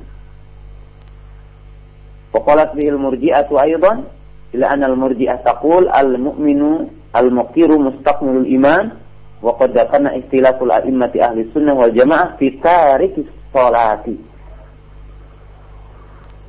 Setelah dia mengatakan dalil yang menunjukkan tentang kafirnya salat, lalu dia mengatakan maka ini adalah qaul dan telah berkata dengan ini adalah jamaah dari para ulama. Lalu menyebutkan ujungnya saja ini berkaitan dengan masalah qaul murji'ah. Ya. Dan kami telah menyebutkan perbedaan para ulama ahli sunnah di dalam hukum meninggalkan apa? Salat. Di dalam hukum meninggalkan apa? Salat. Ya. Kemudian yang ketiga adalah ucapan Imam Al-Baghawi dalam Syarh Sunnah. Ikhtalafa ahlul ilmi fi takfiri tariki salat al-mafrurati amdan. Dan telah berbeda pendapat ahlul ilmi tentang hukum kafir dan tidaknya orang yang meninggalkan salat wajib dengan sengaja. Kemudian Al-Imam As-Sabuni. Wa ikhtalafa ahlul hadis fi tarkil muslimi as-salata muta'ammidan. Fakaffarahu Ahmad ibn Hanbal wa jama'ah minal ulama salaf rahimahullahu ta'ala. Ila akhiri kalamihi. Wa dhahaba asy-Syafi'i wa ashabuhu wa jama'ah minal ulama salaf rahimahullah alaihim ajma'in ila annahu la yakfur. Jelas di sini beliau mengatakan telah terjadi perbedaan. Jadi telah terjadi perbedaan. Nah, maka wajib atas talabul ilmi untuk mengetahui bahwa ini adalah perbedaan di antara ahli sunnah. Bukan perbedaan di antara ahlu bid'ah dengan ahlu sunnah. Sebab di antara adab bagi talabul ilmi di dalam menghukumi saudaranya dan di dalam bermuamalah dengan saudaranya, salah satunya ia memahami tentang perbedaan para ulama. Apakah perbedaan ini adalah perbedaan yang sahih, artinya boleh, ataupun perbedaan yang tidak boleh? Apakah perbedaan ini di antara ahli sunnah dan itu adalah perbedaan yang muktabar, perbedaan yang dihitung, bukan perbedaan yang syadz? Maka thalibul ilmi wajib untuk memahami ini agar dia tidak sembarangan menghukumi saudaranya. Dan masalah ini adalah perkara yang sangat besar dan perkara para ulama telah berbeda pendapat. Ini adalah mukadimah yang sangat wajib dipahami. Masalah yang kedua, bahwa perbedaan yang berkaitan dengan masalah hukum meninggalkan sholat, apakah kafir ataupun tidak kafir. Maka ini adalah bukan perbedaan antara ahli sunnah dengan orang khawarij dan dengan orang murji'ah. Dalam arti apa? Bahwa di sini perbedaan yang tidak boleh kita menjadi tanazu. Perbedaan yang menyebabkan kita untuk saling tabdi, apalagi tafsir. Artinya apa? Kepada orang yang menyelisihi kita maka dikatakan mubtadi. Sebab ini adalah perbedaan yang muktabar, perbedaan yang dihitung di antara para ulama. Dalam poin yang kedua ini, thalibul ilmi tidak boleh berkata kepada orang yang mengkafirkan, maka menuduh orang yang mengkafirkan dikatakan haruri ataupun dikatakan khawarij. Dan demikian pula kepada orang yang tidak mengkafirkan salat lalu dia menuduhnya, maka ia dituduh sebagai murji. Maka tidak pernah terjadi ini di kalangan ulama salaf terdahulu. Waqad warada al-athar awil qissah an imamaini jalilaini, an imami Ahmad wal imami Syafi'i, munaqasah an hadhihi al-mas'alah 'azimah. Dan telah datang asar, dan telah datang kisah tentang sebuah munaqasah, sebuah kisah tentang munaqasahnya Imam Ahmad dengan Imam Syafi'i, dua imam yang sangat mulia. Bahkan dikatakan baina syai'i wa tilmidhihi, di antara syekh dengan muridnya. Di mana kisah itu tentang perdebatan Imam Ahmad dengan Imam Syafi'i. Di mana dikatakan Imam Syafi'i datang kepada Imam Ahmad lalu bertanya, apakah engkau mengkafirkan orang yang masuk, yang meninggalkan salat? Na'am, wahai syekh. Lalu Imam Syafi'i mengatakan, dengan apakah seseorang masuk Islam? Maka Imam Ahmad mengatakan bisyahadatain. Dengan apakah seseorang kafir? Qala bitariki salat, dengan meninggalkan salat. Lalu Imam Syafi'i mengatakan, bagaimana apabila seseorang salat dan dia tidak bersyahadat? Lalu disebutkan di situ, maka berdiamlah Imam Ahmad dan tidak meneruskan lagi dialognya. Tetapi bersama itu keduanya saling memuji dan keduanya saling bersaudara. Dan tidak pernah menunjukkan dan berkata Imam Ahmad kepada Imam Syafi'i bahwa Imam Syafi'i adalah murji gara-gara dia tidak mengkafirkan orang yang meninggalkan sholat. Demikian juga Imam Syafi'i tidak pernah menunjuk kepada Imam Ahmad ia adalah sebagai khariji.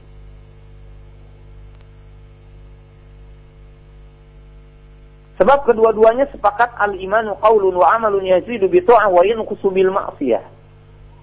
Sebab kedua-duanya mengatakan iman adalah ucapan dan perbuatan.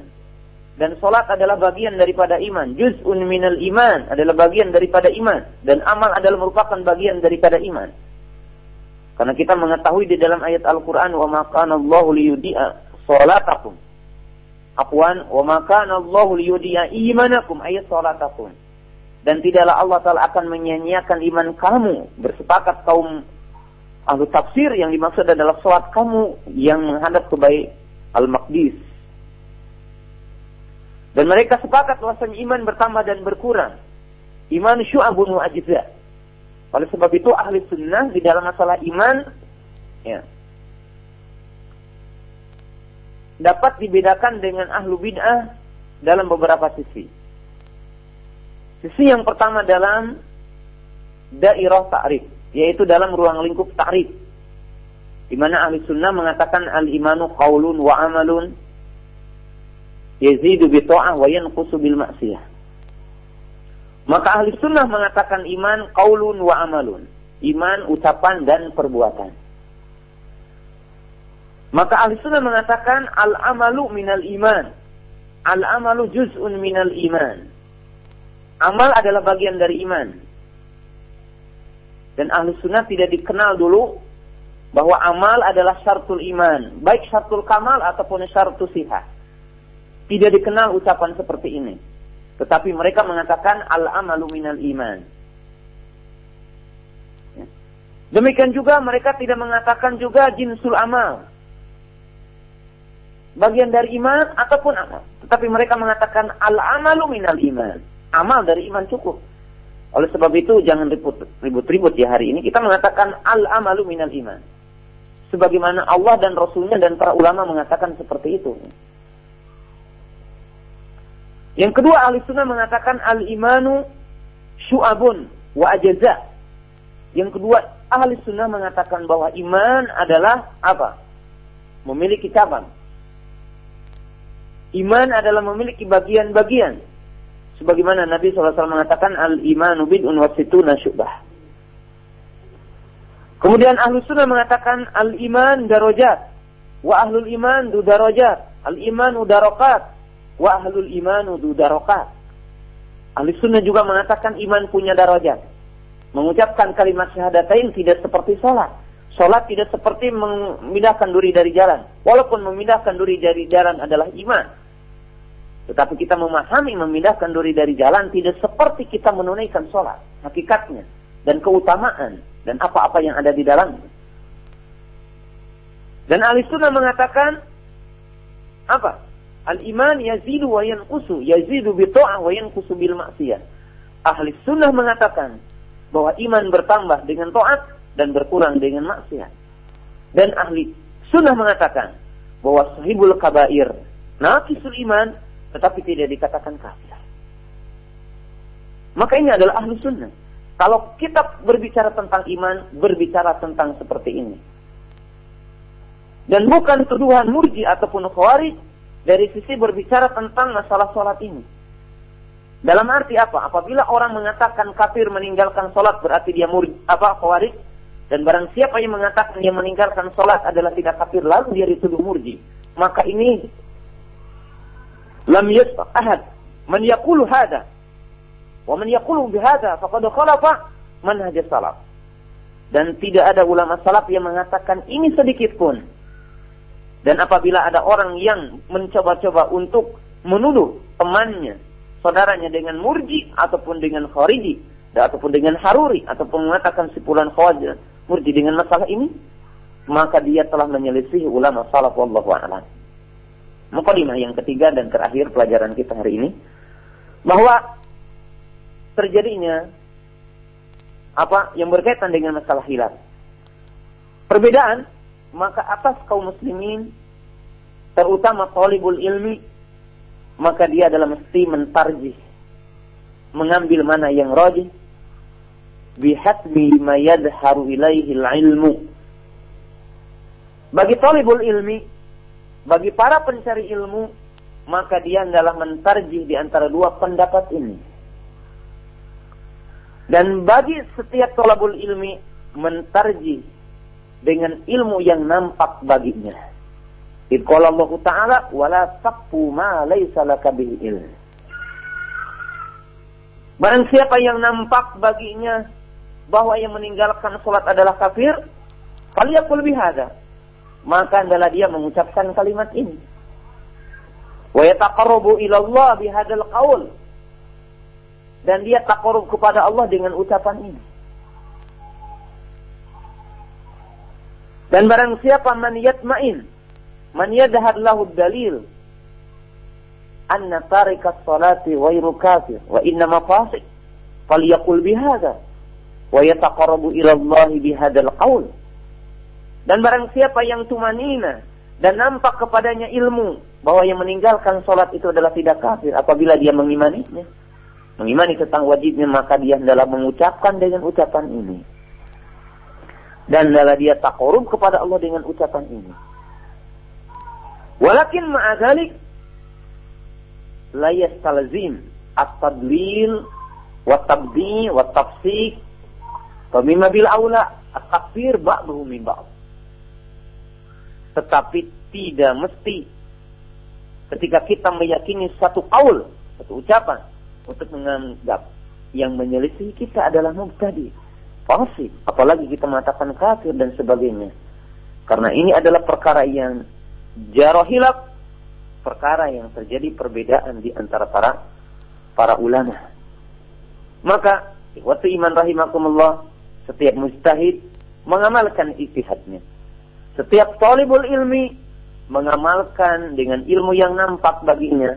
Dan bagi orang awam, maka baginya adalah mengikuti salah satu kaul di antara kaul ulama, fal amru sahlun, maka perkaranya adalah mudah. Barangkali ikhwati iman rahimakumullah, pelajaran yang pertama dalam kitab salat ini baru dijelaskan masalah muqaddimah ini, dan belum dijelaskan tentang mana yang rajih di antara dua pendapat yang mengatakan kafir atau bukan kafir. Insyaallah kita akan jelaskan pada nanti minggu yang kedua insyaallah. Naam. Demikian ikhwatal Islam para pendengar dimanapun Anda berada, kajian kita untuk kesempatan di hari ini yang disampaikan oleh Al-Ustaz Abu Qatadah hafizahullahu taala, dan secara langsung beliau sampaikan dari kompleks Mahad Ihya Sunnah Tasikmalaya Jawa Barat. Alhamdulillah, dan masih mukadimah dari pembahasan Kitabus Shalat beliau sampaikan. Semoga memberikan manfaat untuk kita. Selanjutnya ikhwatal Islam, kami berikan kesempatan untuk Anda yang akan bertanya di on air kami, layanan on air di 0218236543 dan melalui pesan singkat di 0819896543. Taib, untuk yang pertama Ustaz kami angkat dari penelpon. Assalamualaikum. Assalamualaikum. Waalaikumsalam warahmatullahi. Dari mana Pak, dengan siapa? Dari Pak Waryadi. Iya, Pak Waryadi di Rawalembu. Mohon maaf dikecilkan radio monitornya Bapak. Silakan. Halo. Iya, silakan Bapak. Ini Ustaz bilang mencarilah ilmu kepada ahli sunnah dan jauhkanlah kepada ahli bidah. Namun dalam konteks ini kita selalu kesulitan mencari guru-guru atau ustadz yang ahli sunnah, karena hampir di kebanyakan itu banyak yang ya kurang sunnah lah, sehingga kesulitan di dalam lingkungan kemasyarakatan di masjid dan lain-lain, hampir mayoritas ya banyak bid'ah. Jadi gimana nih caranya kita mencari seorang guru yang ahli sunnah, cara penyebarannya orang-orang sunnah kepada untuk menyebarkan ilmu sunnahnya itu. Nah, terima kasih Pak Waryadi. Cukup. Nah. Assalamualaikum warahmatullahi wabarakatuh. Nah, waalaikumsalam warahmatullahi wabarakatuh. Bagaimana Ustaz menanggapi atau menjawab pertanyaan ini? Silakan. Ya. Kaum muslimin yang dirahmati oleh Allah Subhanahu wa taala, para pendengar roja yang dirahmati oleh Allah Subhanahu wa taala, ya. Kita diwajibkan ya, mencari ilmu itu kepada ahlinya. Sebab Allah Ta'ala berfirman, fas'alu ahla zikri in kuntum la ta'lamun. Wa qala Nabi sallallahu alaihi wasallam, idza wusida al-amru ila ghairi ahlihi fantadir as-sa'ah. Wa qala Nabi sallallahu alaihi wasallam, inna Allah la yakbidu al-ilma intiza'an yantazi'u min al-'abd walakin al-qabl al-'ilm biqabdi al-ulama'. Hatta law la yabqa 'alimun itaqada an-nasu ru'asan juhala fasu'ilu fa'abtu fadallu wa adallu. Wa qala Muhammad ibn Sirin rahimahullahu ta'ala wa ghairuhu min al-ulama al-imam Ibn Mubarak, al-isnadu min ad-din fanzuru amman ta'khudhu dinakum kana an-nasu la yas'aluna an-rijal falamma waqa'atil fitan kunna nas'alu 'anir rijal. Perhatikan kepada dalil-dalil ini, bahwa kita diperintahkan mengambil ilmu dari ahlinya, mengambil ilmu dari orang yang memiliki ilmu, karena Allah telah berfirman, fas'alu ahla dzikri in kuntum la ta'lamun. Bertanyalah kepada ahli zikir jika kamu tidak mengetahuinya. Yani ahli zikir al-alimu bil kitab was sunnah, itu orang yang alim kepada Al-Quran dan sunnah. Lalu Nabi sallallahu alaihi wasallam menyatakan, idza wusidal amru ila ghairi ahlihi fantadir as-sa'ah. Jadi apabila urusan diserahkan kepada bukan ahlinya, jadi kalau urusan fatwa, urusan untuk menjelaskan agama kepada orang yang bukan ahlinya, maka akan terjadi kehancuran, kerusakan. Dan Nabi sallallahu alaihi wasallam mengatakan dalam hadis yang kedua, sesungguhnya Allah Ta'ala tidak akan mengangkat ilmu dari seseorang dari seorang hamba, tetapi Allah Ta'ala mengangkat ilmu dengan matinya seorang ulama. Dan apabila telah mati para ulama dan tersisalah orang-orang yang bodoh, lalu mereka diminta fatwa, lalu mereka memberikan fatwa dengan tanpa ilmu, maka sesat dan menyesatkan. Lalu Imam Musirin dan Imam Ibn Mubarak mengatakan, al-isnadu minad din, inna hadzal ilma dinun, fanduru aman ta'khudhu dinakum. Sesungguhnya ilmu riwayat, ilmu sanad, artinya dalam hal ini mengecek, mengetahui keberadaan dan kedudukan derajat seorang yang meriwayatkan agama kepada kita adalah merupakan satu kewajiban. Maka lihatlah dari mana kamu mengambil agama itu. Dalam ucapan Muhammad bin Sirin juga mengatakan, dulu ketika para sahabat dan di dalam masa keemasan dan dalam masa-masa bersih belum muncul ahlu bidah, maka mereka tidak pernah bertanya tentang siapa rawi, siapa pembawa berita. Li'anna sahabata kulluhum udul, karena sahabat semuanya adalah adil. Tetapi tatkala munculnya fitnah, tatkala munculnya kesesatan, maka Imam bin Sirin mengatakan, kami baru bertanya tentang sanad. Apabila seseorang menceritakan suatu cerita dan menisbatkan suatu perkara kepada agama, maka kami berkata, asnid lana rijalakum. Ini asnid lana au udkur lana isnadakum. Sebutkan kepada kami sanadnya. Nah, maka ini adalah sebuah kaidah umum. Ini adalah sebuah landasan umum bahwa seorang mukmin menerima kebenaran dari ahlinya, min ahli sunnah wal jamaah. Lalu bagaimana dengan kondisi-kondisi hari ini? Maka keberadaan seseorang itu ma'ruf, diketahui bi aqwalihi wa bi tasarrufatihi. Ma'ruf baina al-sinatir rijal, bahwa sesungguhnya orang itu akan dikenal dengan penyebutan manusia, dikenal dengan apa yang dikatakannya, dikenal dari sikapnya, dikenal dari perbuatannya, dikenal dari penukilan manusia. Ma'ruf ya. Ahlul ilmi akan dikenal dengan ilmunya, ahlul haq akan dikenal dengan haknya. Dan apa-apa yang dikenal dan apa-apa yang dilihat dan apa-apa yang muncul, maka itu adalah sebuah penilaian buat kita. Dan apabila tidak mampu, maka bertanyalah kepada orang-orang yang telah dikenal baiknya, telah dikenal lurus manhajnya, telah dikenal lurus akidahnya. Apabila antum berada dalam sebuah daerah, lalu ada orang bertanya, bagaimana manhajnya si fulan? Lakin ini bukan mimba bitoan tujuan awalnya, tetapi adalah mimba bitasabut fi ahdid din.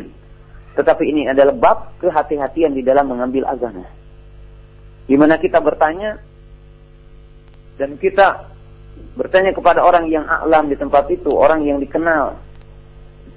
Sebab para ulama terdahulu pun mereka bertanya kepada Yahya ibnu Ma'in, kepada Imam Ahmad, kepada Imam umpamanya Sufyan ibnu Uyainah, Sufyan Tsauri dan yang lainnya. Mereka bertanya tentang bagaimana pula, bagaimana saya meriwayatkan hadis dari si fulan dan sebagainya. Demikian juga hari ini. Maka dianjurkan bagi kita bertanya kepada orang yang lebih tahu. Wallahu ta'ala a'lam. Nah, selanjutnya kami angkat berikut dari pertanyaan Bapak Salim di Jakarta Timur. Assalamualaikum, Pak. Waalaikumsalam warahmatullahi wabarakatuh. Silakan. Ustaz, assalamualaikum warahmatullahi wabarakatuh. Waalaikumsalam warahmatullahi wabarakatuh. Silakan, Pak. Saya kan ini, Pak, penyakit lumpuhnya sulit bergerak. Iya. Kemudian saya sholat di jamaah boleh enggak ya? Pertama. Kedua, di jamaah setiap saat, Pak? Iya, setiap saat. Kemudian? Kemudian di apa? Di jamaah antara, maksudnya yang sesuai dengan kaidah, Pak ya?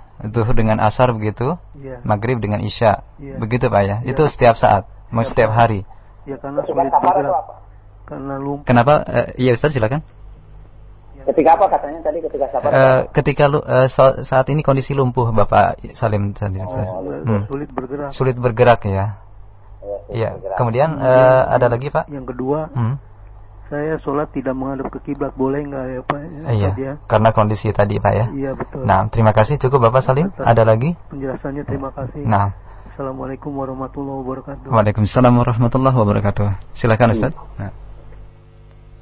Yang pertama kita mengetahui tentang tadi pertanyaan Bapak dalam kondisi lumpuh dan bertanya tentang dua perkara. Pertama, bolehkah menjamak sholat dalam setiap waktu?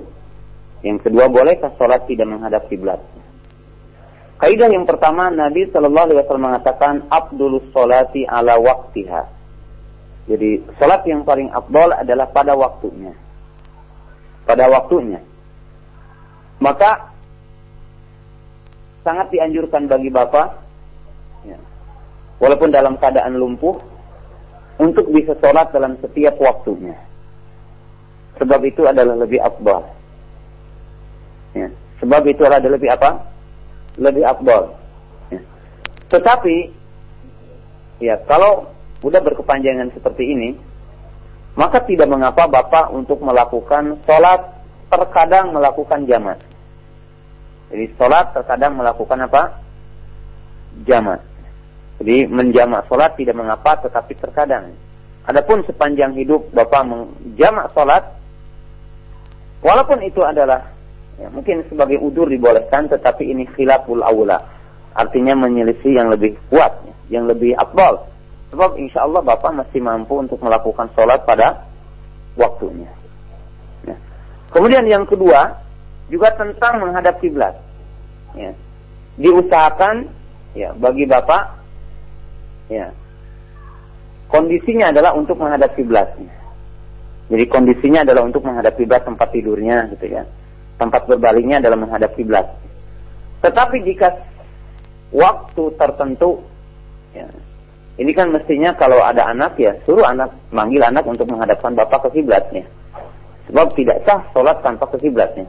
Tetapi apabila tidak ada anak di rumah dan tidak mampu bergerak, sedangkan sholat telah datang, maka tidak mengapa ya Bapak menunaikan sholat dengan tanpa menghadap apa? Kiblatnya. Sebab kita mengetahui fa'aina matwalu fasama wajhullah. Artinya kemana saja kamu menghadap maka disitulah wajah Allah. Ataupun menurut sebagian kaum mufassir, maka itulah kiblat yang Allah Ta'ala kehendaki. Ya. Maka di sini artinya kembali kepada dalil umum, fattaqullaha mastata'tum. Bertakwalah kepada Allah dengan sekemampuan kamu, dan diusahakan Bapak untuk mencari ya kesempurnaan. Jadi mencari kesempurnaan, kecuali memang ya tadi sangat berat ya tidak mengapa. Dan tidak mampu, tidak mengapa, seperti tadi tidak ada yang menghadapkan kiblat. Tapi kalau ada yang menghadapkan kiblat ya hadapkan dulu sebelum apa? Sebelum sholat, wallahu ta'ala. Demikian untuk Bapak Salim, semoga Allah Subhanahu wa taala memberikan kesabaran untuk antum. Dan selanjutnya kami berikan kesempatan berikut dari penelpon ketiga, ada Ibu Nur di Jakarta Timur kembali. Assalamualaikum Ibu. Iya, assalamualaikum. Waalaikumsalam warahmatullahi, silakan Ibu. Iya, assalamualaikum Ustaz. Waalaikumsalam warahmatullahi wabarakatuh. Ana ingin nanya, Ustaz, bagaimana hukumnya kalau ada orang yang bernazar untuk puasa setiap hari? Untuk bernazar? Iya, untuk bernazar puasa setiap hari dan sholat tahajud setiap malam seperti itu, Ustaz. Beda. Assalamualaikum Ustaz. Nah, waalaikumsalam warahmatullahi wabarakatuh. Bernazar untuk sholat malam setiap akhir malam dan puasa setiap hari. Bagaimana Ustaz hukum nazar seperti ini? Ya, ini termasuk nazar yang ya artinya apa? Ya, nadar dalam perkara yang kita tidak mampu itu adalah tidak boleh. Dan nadar yang menyebabkan kita ya terbebani di luar kemampuan diri kita itu adalah tidak boleh. Sebab ini akan menyebabkan pelanggaran terhadap nadar tersebut ya. Jadi menyebabkan orang akan melanggar dan tidak mampu menunaikan nadarnya. Di mana tadi nadar untuk melakukan sholat malam 1/3 malam. Maka ini masih dibenarkan ya dari sisi nadarnya, dalam arti tidak sampai nadar maksiat ini. Tetapi apabila bernadar semacam itu sehingga membebankan dirinya dan memberatkan dirinya, maka ini pun tidak boleh. Sebab di dalam hadis alaikum bima tatikun, hendaklah kalian untuk melakukan amal yang kamu mampu. Maka jika orang bernadar kepada sesuatu yang tidak mampu, termasuk gulu fid dinillah, termasuk gulu dalam agama Allah Ta'ala. Padahal sholat malam itu bisa dilakukan pada awal malam, pada pertengahan malam, dan tentunya yang paling afdal pada akhir malam. Tetapi nadar yang kedua, ketika tadi ibu bernadar untuk melakukan saum setiap hari, maka ini maksiat. Sebab dilarang saum setiap hari. Saum yang paling afdal, sebab nadar yang paling saum yang paling afdal adalah saum sehari dan buka satu hari. Sehari. Jadi saum sehari dan buka sehari, dan itu saum Daud ya. Dan Nabi SAW mengatakan la soma liman somal abad. Tidak ada pahala saum bagi orang yang saum selamanya. Bahkan Nabi SAW mengatakan ketika ada tiga orang tadi yang mengatakan kepada Nabi, kepada Aisyah radhiyallahu taala anha, lalu berkata beliau, aku adalah orang yang paling takwa dan paling takut kepada Allah, maka aku pun menikah, dan aku pun sholat, dan aku pun tidur, dan aku pun saum, dan aku pun berbuka. Jadi kalau nadar seperti ini, jadi nadar itu, walaupun ya nadar ini para ulama juga berbeda pendapat tentang hukum nadar. Adapun hukum menunaikan nadar, apabila nadar taat maka hukumnya adalah wajib. Apabila nadar maksiat ataupun nadar syirik maka tidak boleh ditunaikan. Nah, tetapi dari sisi apakah nadar ini terpujinya, maka para ulama mengatakan nadar itu ada dua, ada nadar mutlak, ada nadar muqayyad. Kalau nadar mutlak artinya orang bernadar tanpa dikaitkan dengan apa-apa, maka ini tidak tercela. Tetapi ada nadar yang menurut sebagian para ulama diharumkan, tercela, yaitu nadar muqayyad. Sebab di dalam hadis dinyatakan tidak ada nadar kecuali datang dari orang yang bakhil. Yaitu apabila orang mengatakan kalau saya lulus saya akan bersedekah, kalau saya begini akan begitu. Jadi seolah-olah dia melakukan kebaikan ketika dia mengaitkan sesuatu kepada dirinya. Dan perlu kita ingat ya bahwa nadar dalam sesuatu yang memberatkan itu tidak boleh. Sebab kita diperintahkan syadidu wa qaribu, alaikum bima tatikun, halakal mutanatti'un. Jadi tidak boleh bernadar dengan sesuatu yang akan memberatkan kita, ataupun yang akan menyebabkan kita tidak mampu untuk melaksanakannya seperti tadi, ataupun bernadar sesuatu yang dilarang. Jadi sesuatu yang dilarang. Ya. Sesuatu yang dilarang, wallahu taala. Baik, Ustaz, apabila yang bernadar tadi tidak melaksanakan nadarnya yang tadi tidak mungkin untuk terlaksana atau yang bersifat maksiat, apakah ada kafarah dalam hal ini, Ustaz? Kalau yang berkaitan dengan yang tadi ya, nadar yang pertama, iya. Apabila dia bernadar untuk melakukan sholat malam pada akhir waktu, maka itu wajib bagi dia adalah untuk menunaikan kafarah. Wajib dia untuk menunaikan kafarah apabila ia tidak menunaikannya. Tetapi saya menganjurkan untuk tidak bernadar seperti ini. Yeah. Jadi untuk tidak bernadar seperti ini. Kenapa? Sebab rentang untuk melanggar nadarnya sendiri dan akan memberatkan diri sendiri. Sedangkan agama ini mudah. Nah. Adapun yang kedua tentang apabila nadar kepada maksiat, apakah ada kafarahnya atau tidak? Maka di sini terjadi perbedaan para ulama. Dan wallahu alam pendapat yang rajih yang saya lihat dan nampak dalilnya bahwa nadar maksiat juga tidak ada kafarahnya. Wallahu taala a'lam. Nah, selanjutnya kami angkat pertanyaan dari pesan singkat yang sudah begitu banyak masuk, yang kami angkat pertama dari saudara Abdullah dan Bapak Ibrahim ya di Jakarta Timur yang bertanya, Allah Subhanahu wa taala menyampaikan perintah salat secara langsung saat mi'rajnya Rasulullah sallallahu alaihi wasallam, dan di dalam riwayat kami dapati bahwasanya terjadi tawar-menawar jumlah rakaat salat yang diperintahkan kepada Rasulullah sallallahu alaihi wasallam. Apakah hikmah yang bisa kita petik dari hal ini? Mohon penjelasannya, jazakallahu khairan. hikmah. Ya. Nah. Pertama,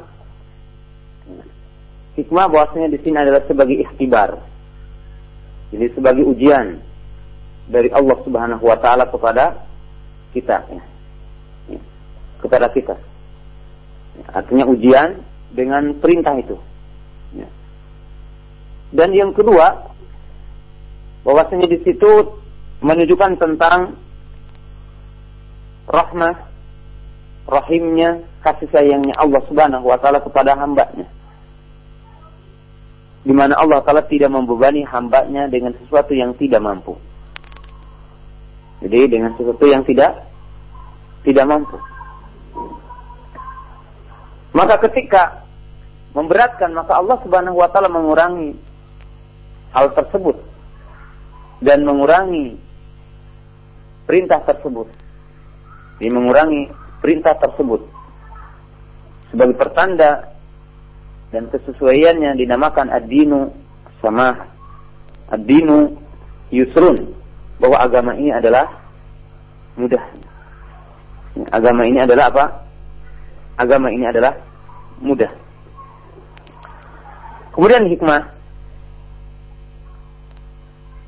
ini adalah sebenarnya tidak wajib atas kita untuk mengetahui hikmah. Dan tidak boleh seseorang mengaitkan ibadahnya dengan semata-mata dengan hikmah. Sebab perlu kita ketahui bahwa seseorang melaksanakan perintah Allah, melaksanakan ibadah kepada Allah, intinya adalah istislam wal inqiyad. Yaitu ketundukan dan kepatuhan tanpa harus menoleh kepada hikmah ini. Sama saja kita mengetahui hikmah ataupun tidak mengetahui hikmah di dalamnya, maka kita wajib untuk melaksanakannya. Tetapi tidak diragukan lagi, apabila seseorang memahami hikmah dari perintah Allah, hikmah dari ketetapan-ketetapan Allah Subhanahu wa taala, maka itu akan menambah itminan, menambah keteguhan, ketenangan, menambah kekuatan iman, bertambah ilmu, dan seterusnya. Dan apa? Dan seterusnya. Dan itu tidak mesti. Dan itu apa? Tidak mesti. Dan di antara yang paling besarnya adalah menunjukkan karunia Allah, kebesaran Allah Subhanahu wa taala. Dan di antaranya justru itu adalah menunjukkan tentang kedudukan sholat, tentang kebesaran apa? Sholat. Sampai Allah Ta'ala pertama kalinya mewajibkan untuk 50 sholat dalam setiap sehari semalam. Lalu Allah Subhanahu wa Ta'ala menetapkannya 5 kali dengan 17 rakaat dalam sehari semalam, yang menyamai kedudukan 50 kali sholat. Dan di sini pun menunjukkan bahwa amal umat yang terakhir itu sedikit, tetapi dari sisi pahalanya adalah dilipat gandakan. Sebagaimana dijelaskan dalam hadis yang lain, ketika Nabi Shallallahu Alaihi Wasallam menjelaskan bahwa perumpamaan kalian dengan umat yang sebelumnya adalah bagaikan seorang pekerja ataupun bagaikan seorang majikan yang mempekerjakan para pekerjanya dibagi pada 3 kelompok. Kelompok yang pertama yang bekerja sampai duhur, maka mereka adalah digambarkan Yahudi dan mereka mendapatkan 1 qirat. Dan yang kedua adalah yang bekerja dari duhur sampai asar, maka dia mendapatkan 1 qirat, dan itu adalah orang Nasara. Dan yang ketiga adalah yang kerja dari waktu asar sampai waktu maghrib, maka ia mendapatkan 2 qirat, dan itu adalah umatku, dan itu adalah kalian. Lalu mereka, orang-orang Yahudi dan Nasrani, cemburu. Kenapa kami yang banyak amalnya, tetapi kami sedikit pahalanya? Maka Allah Ta'ala mengatakan, itulah karuniaku kepada hamba-hamba yang kami kehendaki. Kemudian di antara hikmah yang wajib kita pahami, bahwa perintah Allah Ta'ala adalah sesuai dengan istito'ah, sesuai dengan kudrah yang ada pada makhluk ini. Tatkala kekuatan manusia itu adalah berbeda dari zaman ke zaman, dari waktu ke waktu, maka ketika umat ini kemampuan jasadnya adalah berbeda dengan kaum yang sebelumnya, maka Allah Ta'ala memberikan kemudahan kepada umat yang mulia ini. Tetapi bersama itu Allah Ta'ala memberikan pahala yang berlipat ganda kepada umat yang mulia ini. Tetapi ikhwati iman rahimakumullah, penelitian kepada hikmah bisa yang benar, bisa salah. Yang terpenting bahwa seorang mukmin dalam melaksanakan ibadah tidak terkait ataupun tidak terpaku kepada hikmah yang disebutkan di dalamnya. Wallahu ta'ala. Nah, berikutnya kami angkat pertanyaan dari pesan singkat kembali untuk yang kedua, dari beberapa pertanyaan juga yang hampir sama. Ustadz, mohon dijelaskan sebelum masuk ke pembahasan hukum atau fikih mengenai sholat, mengenai hukum bagi orang yang meninggalkan sholat. Karena ada yang mengatakan bahwa orang yang meninggalkan sholat, baik juhud maupun malas, maka dia pasti kafir. Tidak perlu melihat hatinya. Barang siapa yang tidak meyakini dia kafir, maka dia sendiri telah kafir. Berdasarkan zahir hadis yang menyatakan bahwasanya barang siapa yang meninggalkan sholat adalah kufur. Mohon penjelasannya Ustaz, manakah yang rajih dari hukum orang yang meninggalkan sholat, kafir ataukah ada tafsil di sini? Mohon penjelasannya. Kita akan jelaskan nanti dengan dalil-dalilnya dan perkataan para ulama dan ya bantahan di antara keduanya. Jadi mohon untuk bersabar. Ya. Tetapi yang saya ingin sampaikan sebagai mukadimah ini, bahwa ini adalah masalah ijtihadiyah, ya, yasimu fihil hilaf, yasubu fihil khilaf, yaitu perkara ijtihadiyah yang di situ boleh adanya perbedaan. Boleh adanya apa? Perbedaan.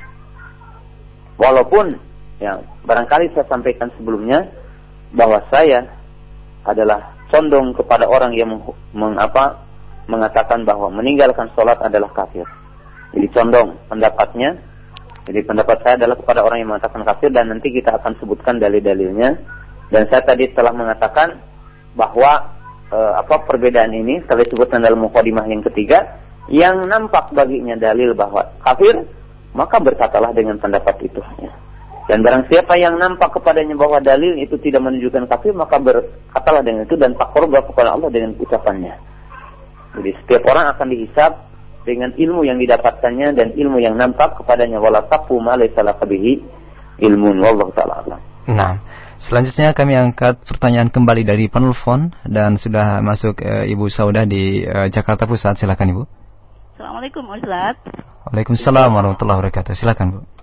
Ini saya mau menanyakan, kalau sholat jamak qashar itu kan mengejar waktu ya. Tapi kalau sholat jamak biasa, misalnya ya pergi dekat, tapi pas pergi itu misalnya maghrib, sebelum maghrib pergi, tapi terus sampai ke isya baru pulang ke rumah. Nah itu maksud saya, kalau misalnya dijamak dengan isya, sesudah sholat isya boleh merasakan sholat ba'diyah isya atau tidak gitu, atau sholat sunat lainnya. Terima kasih. Assalamualaikum. Waalaikumsalam warahmatullahi wabarakatuh. Taib, mungkin juga perlu dijelaskan mengenai kedudukan sholat jama' dan qashar Ustaz, agar lebih jelas kembali. Ya. Nah, kita akan masuk nanti kepada bab jama' qashar dan sebagainya dalam kitab Umdatul Ahkam. Iya. Tetapi saya memberikan mukadimah. Bahwa pertama, antara jama' dengan qashar bukan dua perkara yang mesti bersatu. Jadi jama' dengan qashar bukan perkara yang mesti bersatu.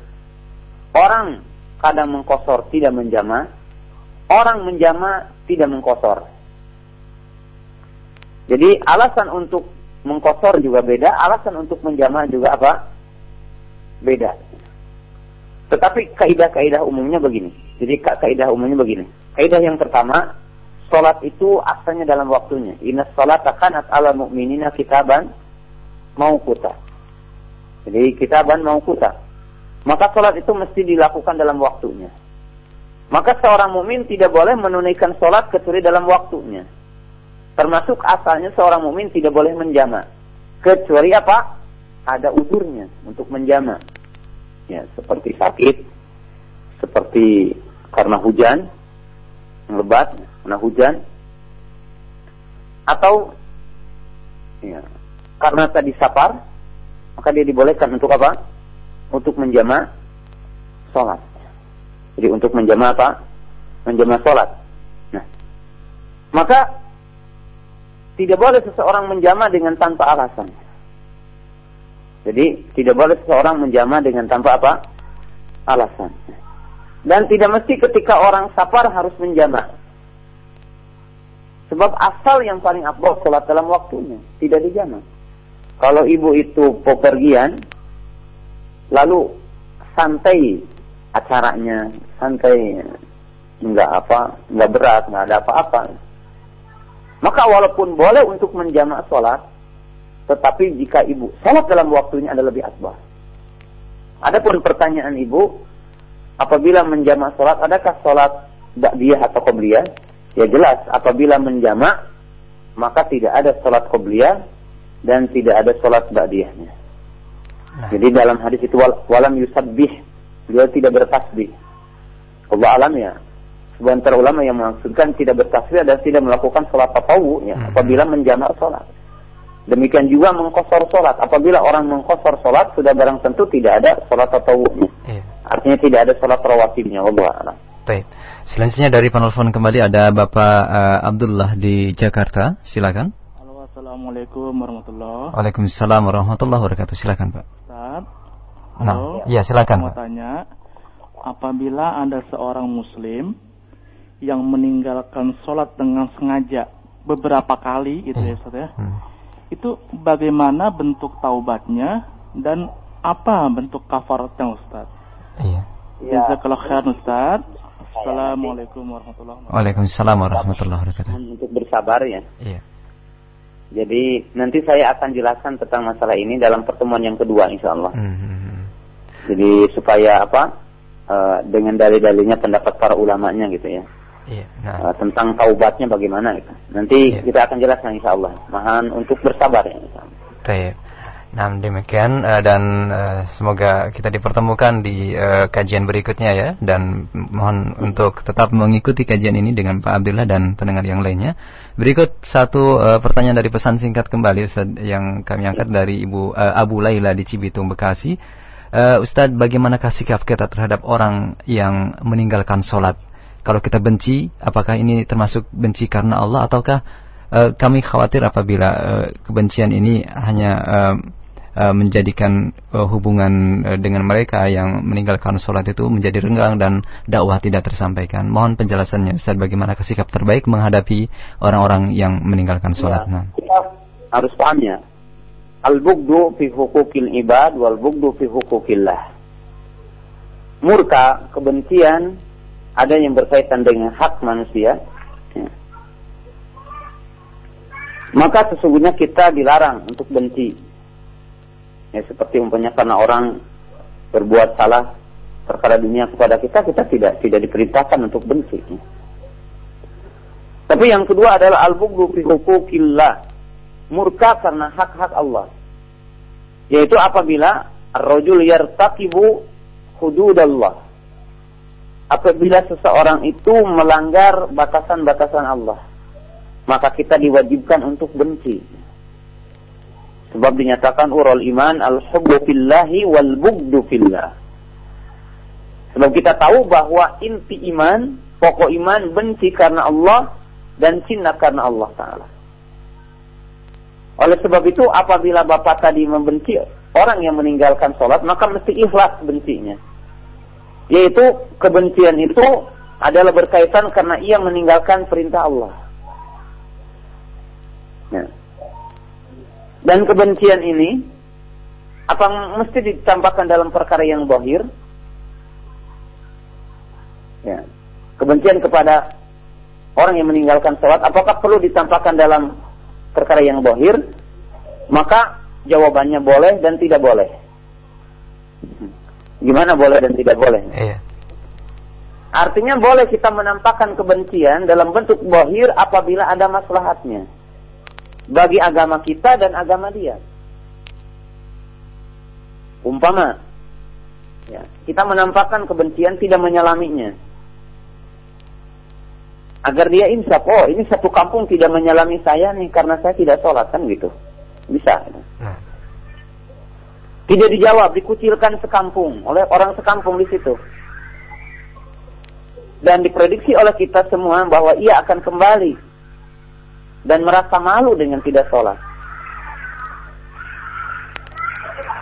Tetapi satu ketika kebencian itu terkadang tidak dinampakkan.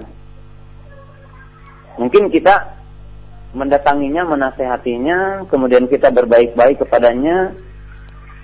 Ya. Dia bahkan mungkin dibantu orangnya ini. Maka yang berkaitan dengan apa? Dengan perkara yang zahir, kebencian ini, ya terkadang bisa dinampakkan, terkadang tidak. Terkadang afdal, baik, karena ini adalah masalah ya apa? Kebencian ini. Kebencian. Jadi bisa dinampakkan, bisa tidak, katanya. Terkadang. Tetapi tentang masalah hati tidak boleh. Ada kecintaan kepada orang yang meninggalkan sholat. Mencintai dia. Gitu. Mencintai apa dia? Jadi di sini kita harus memisahkan. Ya. Hatta kepada orang kafir. Kepada orang kafir wajib kita benci. Tapi apakah kebencian itu selamanya harus ditampakkan dalam bentuk zahir, dalam arti dalam bentuk zahir ini kita menyerangnya atau dan sebagainya, tidak kan? Tetapi apa artinya menampakkan kebencian dalam bentuk zahir? Maka itu dilihat dari sisi maslahat dan kekuatan yang ada di tangan kita. Dan kondisi orang yang melakukan maksiat itu bukan hanya sholat ya sebenarnya ini. Bukan hanya apa? Sholat. Hatta dengan orang kafir, dengan orang yang fasik, dengan pelaku dosa, pelaku peminum khamr dan sebagainya. Maka ini dilihat dari segi maslahat, madarat yang ada di dalamnya. Jadi yang ada apa? Di dalamnya. Walaupun nanti juga kita bahas tentang apa hak hukumah. Apa hak qadi terhadap orang yang tidak sholat. Maka nanti ada bab, yaitu yang dinamakan takzir, hukuman, had bagi orang yang tidak sholat. Diminta taubat apabila tidak, ya itu lain masalah. Dan seterusnya kita akan bahas nanti di dalam pembahasan yang selanjutnya. Wallahu a'lam. Baik Ustaz, selanjutnya satu pertanyaan terakhir untuk kajian kita Ustaz ya.